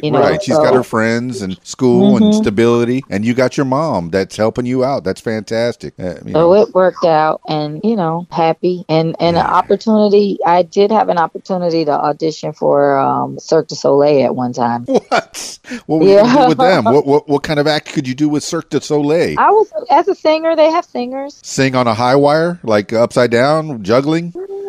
No, for some of the shows, a lot of the music sometimes would be live. Well, like I know the shows in Vegas, they would have live music, and even if they didn't have, if it was tracked, they would have live singers. Oh. So sometimes the singers would be behind a screen and you'd see a silhouette, or sometimes they'd come out in a costume in the interim of the act or during the act, and they'd have singers. So yeah, but that I would have to do my training in Canada, and I didn't want to drag Erica there. So no, there's no way. It sounds like you found the best track for your life, Charlotte McKinnon. The best. Yeah, way with to the go. Boogeyman. I stayed with the Boogeyman. Are you kidding me? That song and a lot of Casey and the Sunshine Band songs are my go-to karaoke songs. I sing Boogeyman almost every time I do a karaoke. And all the things that you've been talking about, I've been developing, putting together a playlist for Friday night. I'm at the Rab in Conway. way. Arkansas, yeah, of all places. I'm in Arkansas, baby. Okay. But, I have a regular show on Friday nights. So as you were talking, I'm putting together a track list, and I'm going to play all your songs on Friday night with all your various bands and give you tribute. And of course, I'm going to promote this podcast as well. But, Charlotte Mckinnon, man, I'm having a good time chatting with you, learning more about you and how you reached the goals that you have reached and the places that you've been. It's fantastic. So are you still with Casey, I guess? I retired my boogie shoes in 2012. When was it? In 2012. 2012. Okay. Yeah, it was time for me to try and do some other things. And at that time, I thought that I wanted to move away for a while, but that didn't really happen. Some other things happened that I ended up staying here, and I stayed. I worked locally for about a year and a half. What kind of job and then did you do? I started back at Monty's. South Beach, wedding bands, bar mitzvahs. Hey, I miss bar mitzvahs. I did a bunch of them when I was in South Florida, but I haven't done one since I'm here in Little Rock, Arkansas. Where are my Jews at? Come on. I know there's a Jewish community here somewhere. Yeah, it's huge here, and the weddings, the people come from everywhere to have their weddings here. Oh yeah, especially Jewish weddings. So any wedding really. Had to learn all the horrors. The Hava Nagida Hava Nagida Hava Nagida Verishnaka Hava Naranana Naranana Hava Naranana Verishka. I love those songs. I love the melody. I was lifting up an empty chair as you were singing that, trying to, but I guess I shouldn't lift an empty chair. It probably is bad luck of some kind. Hopefully somebody will be in that chair while I was lifting it up. You're sending chills up my spine every time you sing, Charlotte Mckinnon. I love it. Oh. Well, I really, really love those melodies, and so. Yeah, klezmer bands and all that clarinet, just fantastic. That was fun. And I got to meet more musicians and, just networking. And at one point when I was with Casey, I had started to I wanted to sing some Caribbean music, as part of my heritage. So I started singing with some reggae bands, and down at Monty's, I sang with, sang some, in a soca band. So I was learning. What soca band? What soca band? Soca Islander. Yeah, you can shout out everybody. This is your podcast. Islander, Mr. Carl Jacobs, who's now he's from Trinidad and Tobago, and you can Google him too. And he has the song that I love most is Trini to the Bone. Trini to the Bone. Trini. It's a song about his country, and it's a beautiful song. I love it. And I had a good time with Carl. He when I came back, he's like, "Hey, you can come back into Monty's anytime." He was the musical director at Monty's at the time, the entertainment director at Monty's at the time when I came back. So he gave me some gigs, and I started singing soca with him and doing a little bit of everything else. So that's how I ended up back over there. And some other bands, like I said, the wedding bands and corporate bands, and what else? And I did food on your table and roof over your head. Yeah, big time. Beautiful. And back to doing session work, of course. Now, monetarily wise, do you think you can make more as a touring musician? You got to give up your family, but you could be a touring musician, or can you make a living as a local musician? 5 minutes, an hour away from your house. What do you think? What's better? What do you feel? Yes, but you have to strategize with both, I think, because as a touring musician, your career depends on the celebrity's career. Like, if they decide not to work, you're out of work, so and some people like to take longer vacations or longer breaks, or they go in the studio to record and they're not out touring, so you're not working. So it's you have to have some strategy there, and you definitely have to save your money for the rainy days. Correct. But with both, I think you could just strategize, because there's definitely a slow season for singers in Miami anyway. Our slow season is the summertime, and if you could come up with something, a house gig or something during that time, then yay Monty's. something, yay Monty's. something that could work for you, that could be, lucrative. Yeah. I mean, I have my 2 or 3 gigs a week that are pretty steady, and it makes a little living. It's fine. I'm not the talented singer that you are, but I'm the DJ. I'm the guy in the back. I'll play your songs. Oh, thank you so much. I do appreciate you. Oh, I appreciate you. It depends on your life and what you need, what your needs are. So some people need or live a more excessive lifestyle, and they need more money, so they need to make the big bucks on a regular basis. And my life does not require that. Right. Live pretty simply. But, you take care of yourself and your mama. And I make sure to save a lot when I am on tour. So, I came back to Monty's. I was doing the Caribbean thing for a while, and then I ended up in the studio with one of Bob Marley's sons, Kimani Marley, doing some backgrounds for Kimani, who offered me a position on tour with him. So I started touring with Kimani. Well, I used to meet up with the Marley's kids at Guitar Center in Kendall all the time. How many kids does Bob Marley have? Do you know? Not exactly. I don't, but I think there's one sister. Maybe I know of one sister, but there might be 2 sisters, and then let me see: Steven, Ziggy, Rohan, Kimani, Julian, Damien. That's what I know. That's like 6 or between 6 and 8, something like that. So you got to work with Kimani. I mean, what kind of conversations did you have with him, and what happened there? Oh man, Kimani, he's a sweetheart. He loves music, and that was the foundation of our relationship. And it was pretty much all things music. And he's a family person. He's got kids, and so we talked a lot about that kind of stuff. And he was a very kind man on the road with us. He was good to the band, and friendly. And he's like most times wherever the band was, he was like, we're a family, so we'd hang out together, and that was cool. We go eat. We get in the city and we all go eat, and Kimani's right there, so unless he had like promotions to do, if they had to have him out doing interviews or, So this was a tour that you had in, well, I toured with Kimani. We did we do some spot dates occasionally, but then we would do some tours too. So I went to Europe with him. Wow. I went to South America with him. And so, it was a lot of fun. 2014, somewhere around there? 2013, 14, and 15. Wow. 3 years with Kimani. Yeah, kind of on and off, because in the interim of that, I was also touring with Barry Gibb. What? This is an interesting turn of events. You go from Kimani with the Caribbean stuff. I'm guessing he's doing Caribbean stuff as well. Yeah, he does reggae. A lot of reggae, yes. Mm-hmm. And then you go to the legendary Barry Gibb of the Brothers Gibb. Yeah, and I want to say I had done one gig with Barry prior to landing that gig with Kimani. I think that's how it worked out. I think I did one gig with Barry. It was a local gig, or like 1 or 2 local gigs with him, and they were talking a tour, but it never really manifested. And then that's later on I ended up with touring with Kimani. But I know that I remember I'd gotten a call to find out if I was available to do some bear stuff with Barry back when I was with Casey, and I had to turn it down. Now he's in Fort Lauderdale now, right? Didn't they move to South Florida? Barry?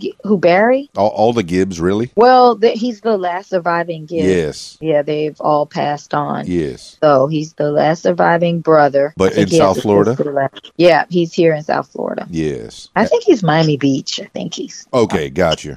So you met up with him and Yeah, I did a couple shows with him. I have some friends. A lot of the musicians in his camp are all from, we're all former UM, music grads. And so I knew a few of them. And my very good friend, Lisa Richards, who's a local singer, and she, in her own right, has done a lot of stuff. And she has music available on all the platforms, but she has music on iTunes as well. Lisa, Leesa Richards. Look that up. Yeah, look her up. Before you move on from Barry Gibb, the first 45 that I owned was "Got to Get a Message to You." Hey. Oh, did I? Gotta get a message to. Yeah, that's a good song. Oh my goodness. I played that over and over and over back in the 70s, as a small lad, a baby DJ, even before I was a DJ. I was DJing for myself. His repertoire. Oh my goodness. He's got 100 hits. His catalog. not only has he written, some great hits, but he just has so much great music out there, even songs that weren't big hits, Right. and then all the stuff that he's written for other people. Oh yes. Jeez Louise. You're talking about songwriters and such. George McCrae, I got to meet him back in 2007 or so, somewhere around there, and he wrote Casey's songs. And Casey wrote songs for him. And too. Casey wrote songs for him. The Rock Your Baby. Right. Okay, maybe I got it backwards. He wrote Rock Your Baby for him. Yeah, Casey that's wrote right. Rock Baby. Yeah, that's right. So that's what I was thinking, man. Yeah, and just how things are interconnected in the music business, and how you meet one person, and maybe years down the road, oh, you know what? Let's work together, because I remember how well we worked together before. Yeah, and you develop these relationships, and you've been doing that, developing relationships throughout the years since '86 when you got out of high school. Was it Coconut Grove? What was it? Coral Gables. Coral Gables. Yeah. What's the mascot? Cavaliers. Yeah. What's a Cavalier? I think I owned a Cavalier, a Chevy Cavalier. Terrible car. Terrible. Dan, you're a mess. Oh my goodness. But yeah, so Barry, I sang with Barry. There were two shows, local shows. We did a benefit for I think the Diabetes Foundation.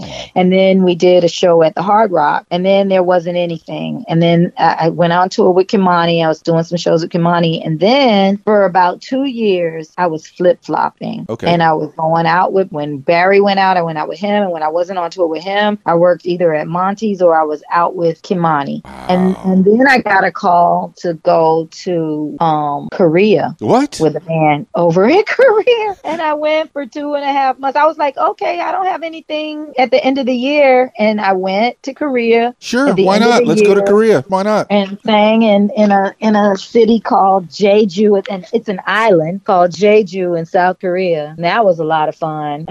So what kind of music are you doing in South Korea?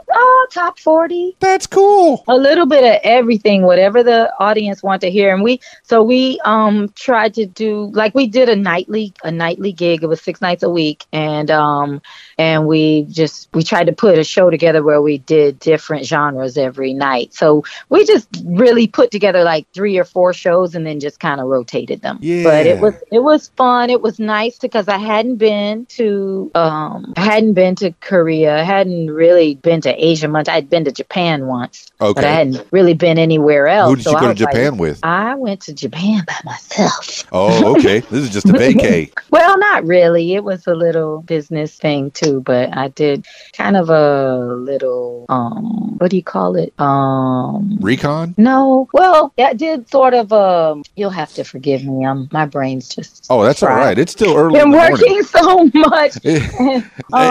As an artist, it was kind of like a little showcase that I did for some promoters. And, that's cool. Yeah, it was kind of cool. So it was just something that I did on my own. And then I linked up with some other friends that were on tour that were over there. So I got to hang out with them while I was there. And I kind of subsequently set it all up around their tour. I knew they were going to be in that city around that time. So, it was cool. That's cool. And you weren't completely alone in Japan. No. And as an artist, you're doing different things. You got the reggae, you got the Barry Gibb, you got the Casey and the Sunshine Band, you got the J-Lo, and you got different genres, and it's giving you a creative outlet as well. Charlotte Mckinnon, how do you feel about working with all these different people? That is great. Very blessed, because I know that it doesn't come easy for a lot of people.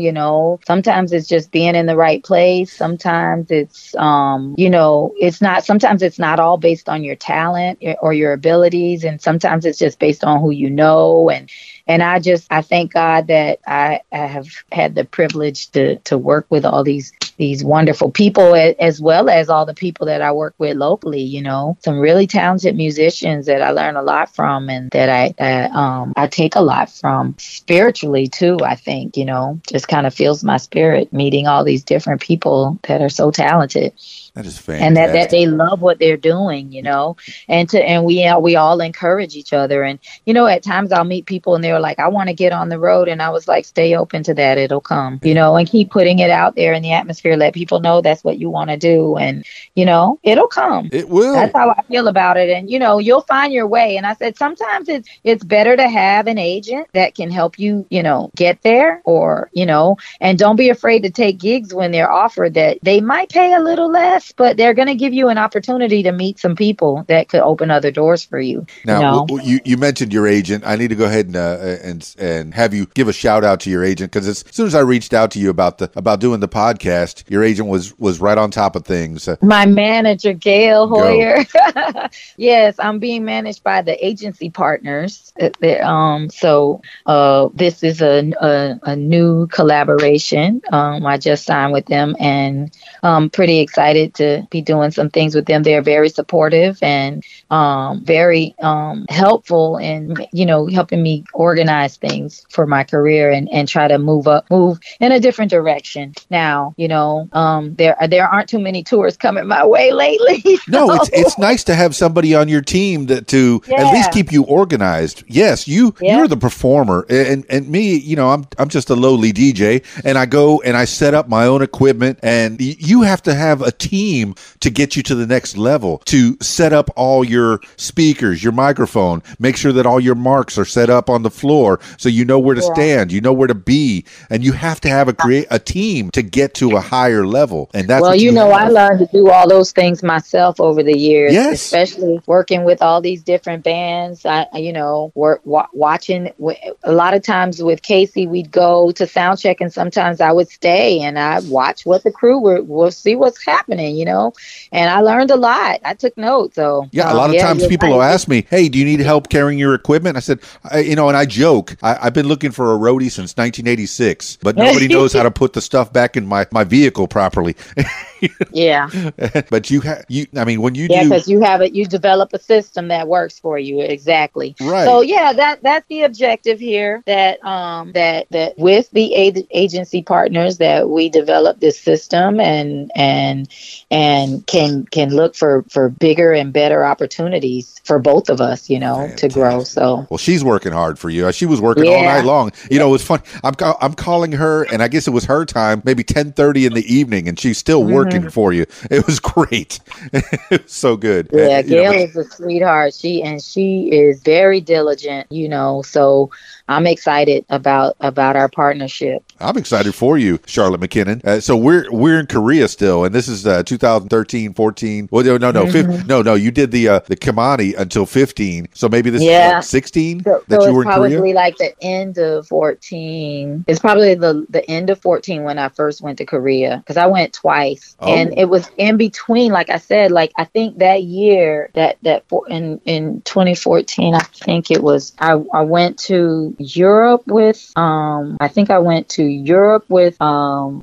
had done the U.S. tour here with Barry. Okay. And then we did, and then I went out with Kimani in Europe, I think that summer.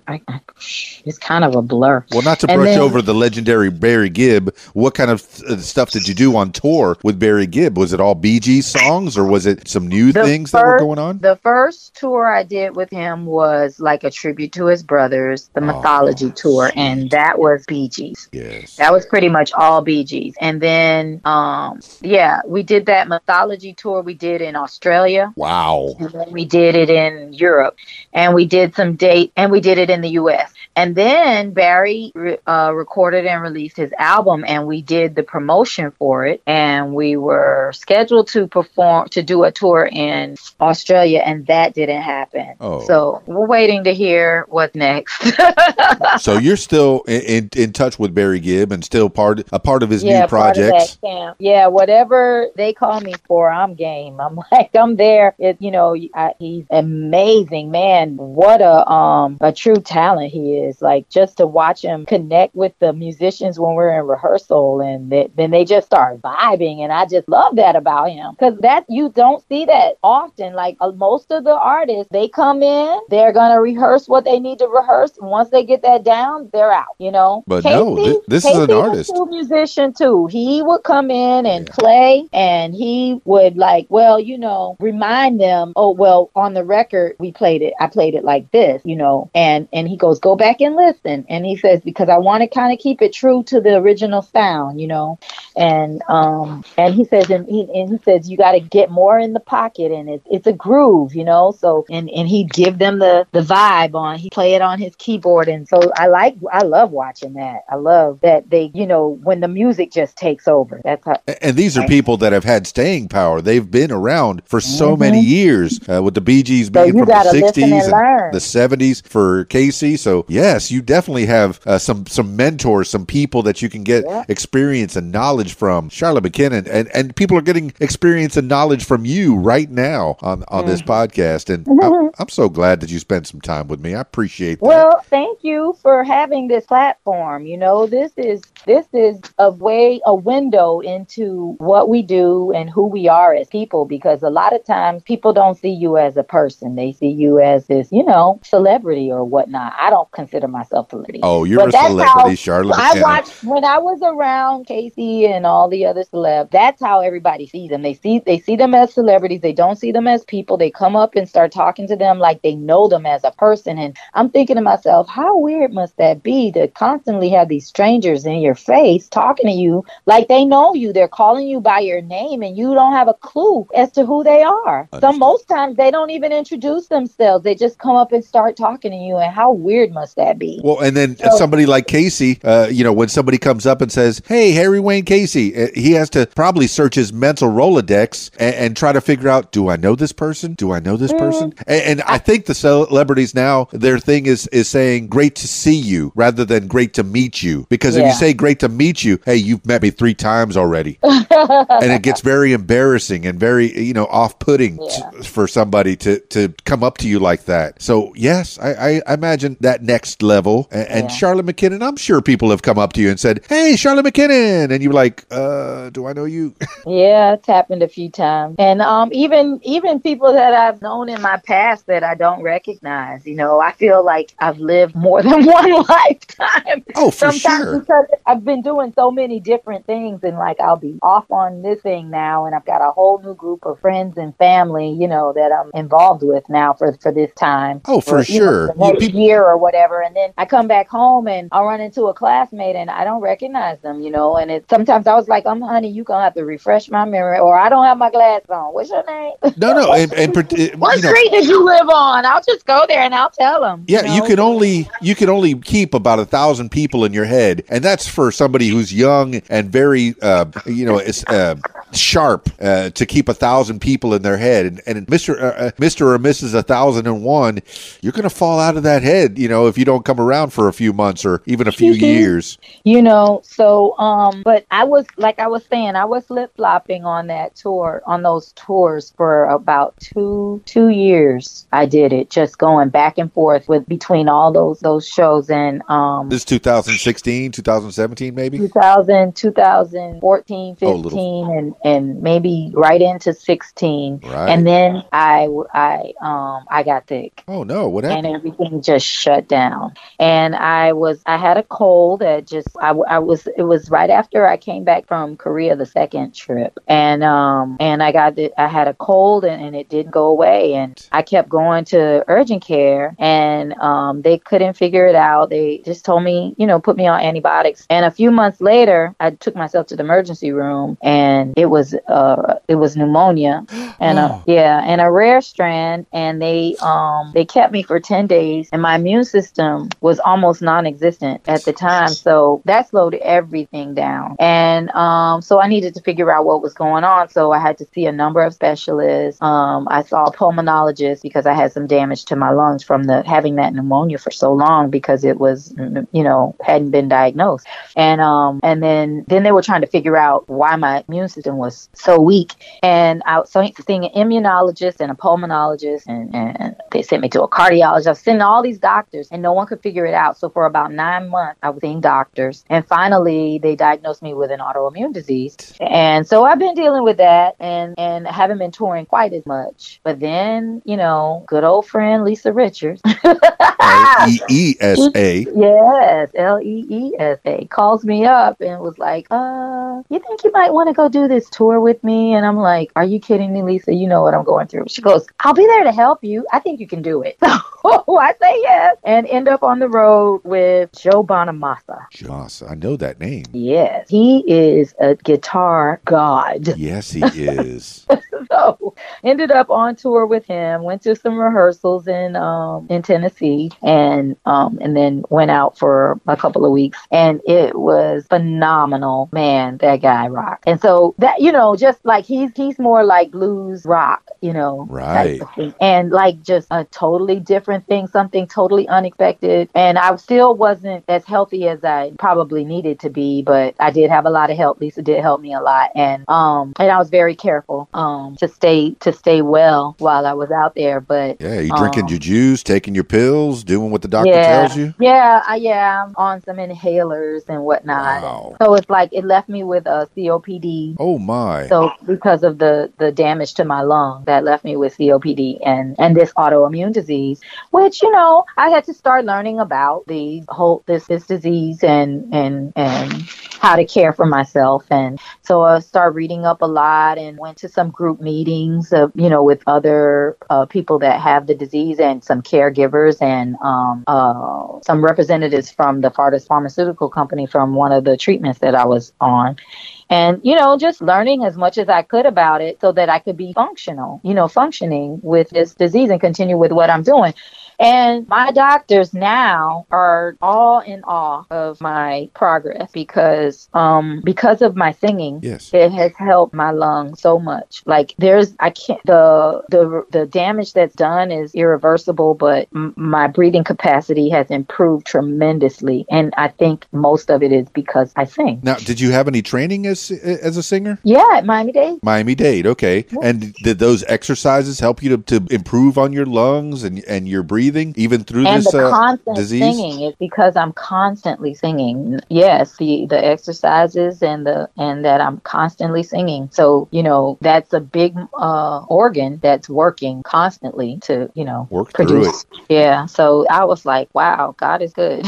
Yeah. So people with an autoimmune disease, the COPD, and I don't even know if asthma can be helped by singing or building up your lung capacity. Is that something that you've learned through dealing with this? I don't know that is something that I should recommend for people. Right. But it is something that has helped me. That's great. So I was always like very active. I like to dance. So, I was dancing and singing so much with Casey. It's almost like the timing, like something in my spirit kept telling me it was time to leave. It was time to leave when I left. And there was like no other reason. Did you feel like you were running down at all or? Not so much that. I just felt like it was time to go, and I did, and I left. And I was struggling with that for a couple of years before I left, like maybe like about 3 or 4 years. I kept going back and forth with, I'm going to leave. Right. And I didn't. And then I finally did. And it's like, well, what are you going to do now? I was like, well, me, I ain't figured that out yet, but I will. I'm looking for, I just feel like somebody said something to me once, or I read it.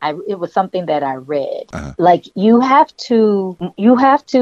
intentions have to be that the universe is working in your favor constantly. And if your intentions are there, that's what you'll get back. That you'll be putting that energy out and you'll be receiving it. So that like what good is going to come to me today? Wake up with that attitude. Even when things are bad, how much worse can they get? They got to get better from this, so. Well, you're saying things are going to come to you, but you got to work. You got to put in the work. Of course. You're not going to become a star, Hollywood's going to call me, LA is going to call me, me. Miami's going to call me. New York's going to call me. No, they're No, not. none of those places ever called me, but it didn't stop me from getting work. That's right. That's right. You made a living as a singer, as a talent. Not painting you in a small box as a singer. You're more than that. You're a dancer. You're actress of some kind. Do you want to pursue more of that, or where do you see yourself going from here, or have we even gotten here yet? You're still in 2016 with John Bonamassa.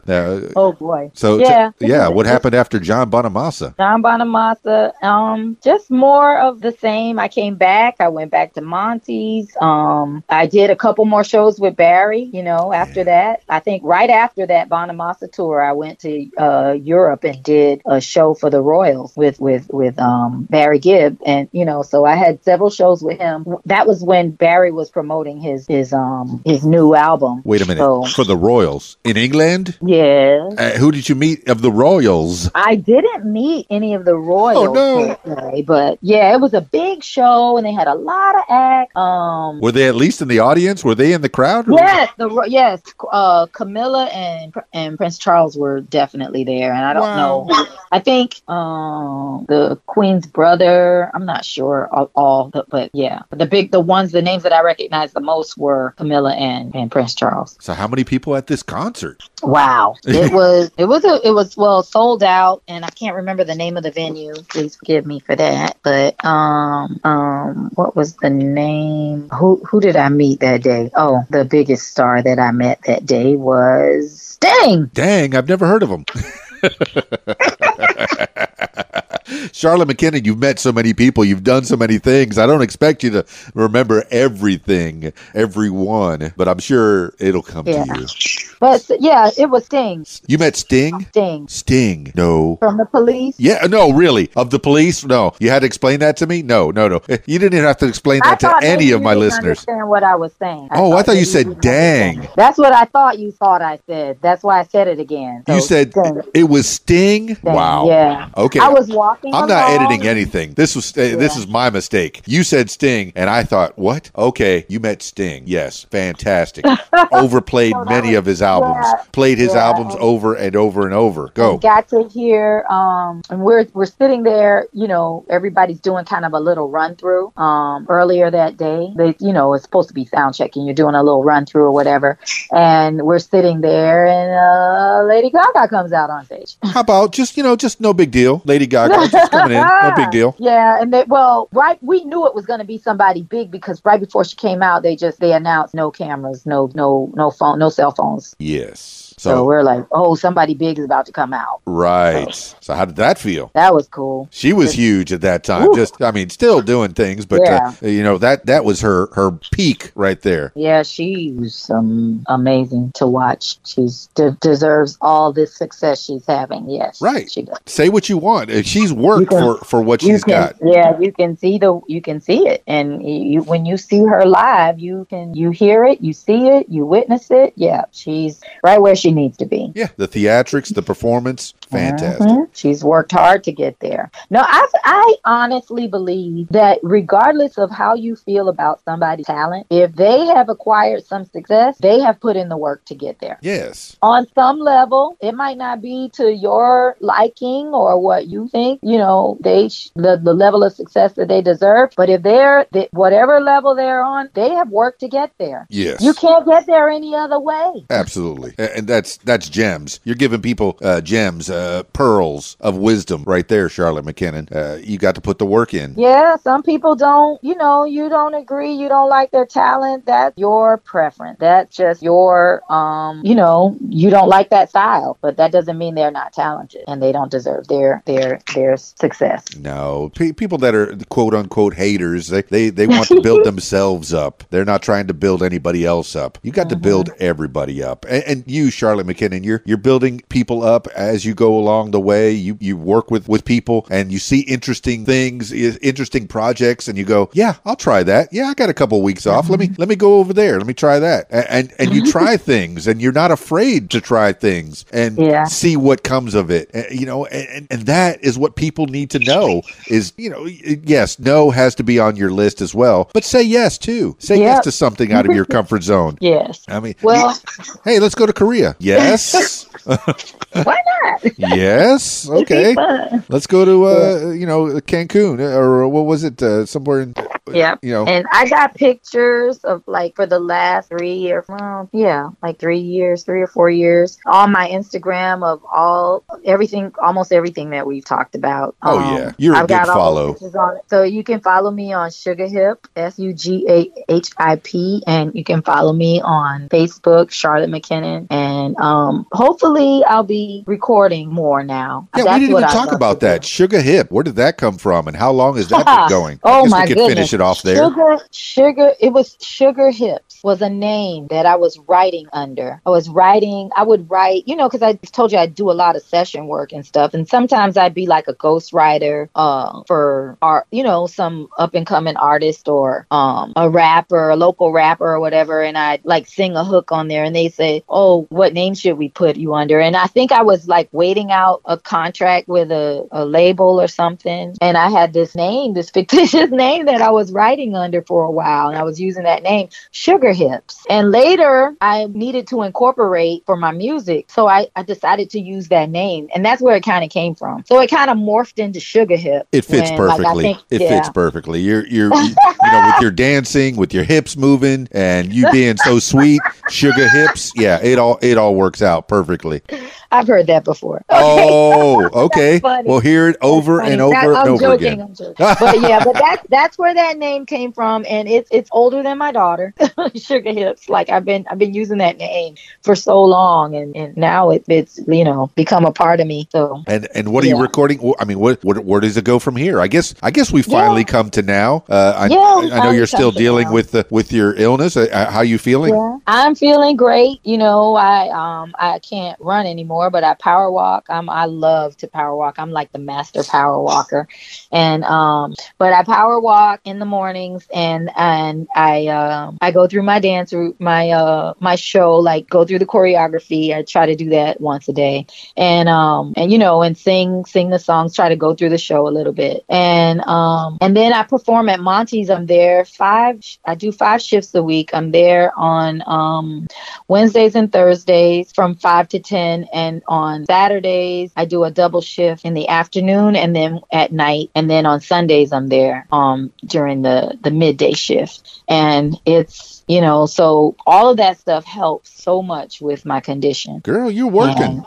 Yeah, I work a lot. That's a steady job right there at Monty's. It's a steady job, and they give me the freedom to go and do my shows and come back. So I have a freestyle show. I love 80s freestyle at Miramar Parkway, November 16th. So if you love freestyle music, it's a great event to come to. Come and support freestyle music.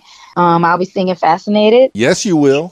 Yep. So come out and, Do you know anybody who's billed on that? Hopefully I'll be doing more of those shows next year. And I'm looking forward to doing some recording. So I've always wanted to do a Christmas album. So I'm working on that. I have some Christmas songs out now that I did with my friend Billy Paul Williams. Yeah. They're available on iTunes. So you can look him up, Billy Paul Williams, and Billy Paul Williams featuring Charlotte McKinnon. I have quite a few songs with him, some Christmas music and other music. So even people that don't necessarily like Christmas, they like Christmas music. Yeah, right. So that's beautiful. Check out Billy Paul. Billy Paul's got a lot of great music out there. He's a friend of mine that I worked with at Monty's back in the early 90s, and we've been friends for years. He's the friend that introduced me to Donna Huntley, and he's over in Europe now. Yeah, he's me and Mrs. Jones. Nope, not that Billy Paul. Not that Billy Paul? Okay. Billy Paul Williams. Okay, different Billy Paul. Gotcha. Different Billy Paul. So check out the music that I have with Billy Paul. There's a couple of songs. There's one that I love. It's called We Need Love. Oh. We Need Love. That's one of my favorites that I've done with him. And What I Got. And there's quite a few. But they're all available, like I said, on iTunes. You can also find them on YouTube. So check them out. Maybe you might want to play some of that music as well. Oh, it's on the playlist for Friday over at the Rab. So come and see me. You got time to get to Conway, Arkansas. Oh my goodness, I haven't been to Arkansas in so long. You should come through. Yeah, was it 2009? Was that the last time you were here? Probably with Casey. With Casey. Oh my goodness, it was so nice to see you when you came around. That was such a hoot for me, especially since I was bawling my eyes out after moving here. You know, and oh my goodness, away from everybody. I moved away from everything that I knew, and you know, I started a new family here, and it was like, oh, that's cool. You know, I've changed my world from blue of the ocean to green of Arkansas, the natural state. So, yes. Yeah. So I'm, working on that. I would love to. We're trying to get a single released before Christmas of one of the songs. So we've been working on it and just tweaking it now, and hopefully we'll have that available. What studio are you at now? I'm working with a friend independently. Okay, I like that. You know, people with a computer and the right software, you know, and a good microphone. Yes, you got a recording studio. Yeah, you can do that nowadays. So, I mean, once we get it, we get the sound that we're looking for, then we'll start, working in a bigger studio. But at this time, it's all pre-production. Fantastic. There's always something new on the horizon for Charlotte Mckinnon. Sugar Hip. So you're pretty much Sugar Hip everywhere when people want to find you online, right? Well, I'm Sugar Hip on Instagram and on Twitter. But on Facebook, I'm Charlotte Mckinnon. Well, it also is Sugar Hip as well. I'm looking. Yeah, it says facebook.com/Sugar Hip. Okay, there you go. You didn't even know you branded Sugar Hip so well. You did. You're a brand, Sugar Hip. And that's been around. We only just came to that at the end of the podcast here. And, and you've been using that since even before your daughter was born. Sugar Hips. Because you're so sweet and you dance around with your little hip swaying. All right. When are you coming back to South Florida, Dan? Oh, my goodness. My mom and grandma are still in Key Largo saying, come on, son. Come on home. We got some room for you. Well, at least to visit. How often do you get back to visit? Haven't been back since 2009, I'm sad to say. And I need to get back there. Yeah, you're a bad boy. You need to come home. I'm a terrible, terrible boy. You're at least to visit. Yes, I know. I need to see my mom and my grandma. You're taking care of your mama right there in South Florida. Yeah. Well, all right, Charlotte Mckinnon. I think I've taken up enough of your time for the What Makes You Famous podcast. Thank you so much for telling me. Thank you so much, Dan. I appreciate you. Any last words for the people? Music is life.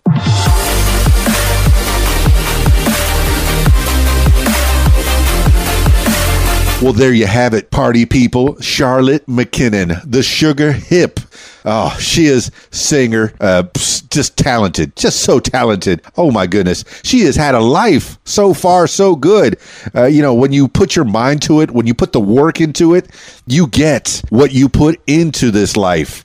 She wants to be a singer. She becomes a singer. She wants to work with people that are, greater, that have done things already. She does it. She does it from being in Company B, starting in a girl group, even before that, with or just concurrent to that, doing some gospel singing, taking some classes in theater, and just you put the work in, you get what you put in out of this life. A lot of people think, oh, things will come to me. They feel like, oh, things need to come to me. No, they will not come to you. You got to go to them. And sometimes you got to step out of your comfort zone. I know that's a cliche, comfort zone, out of the box, that kind of thing. But when somebody calls you and gives you an opportunity, weigh it out. See if it's good for you and your family, and then do it. If it feels good, you go do it.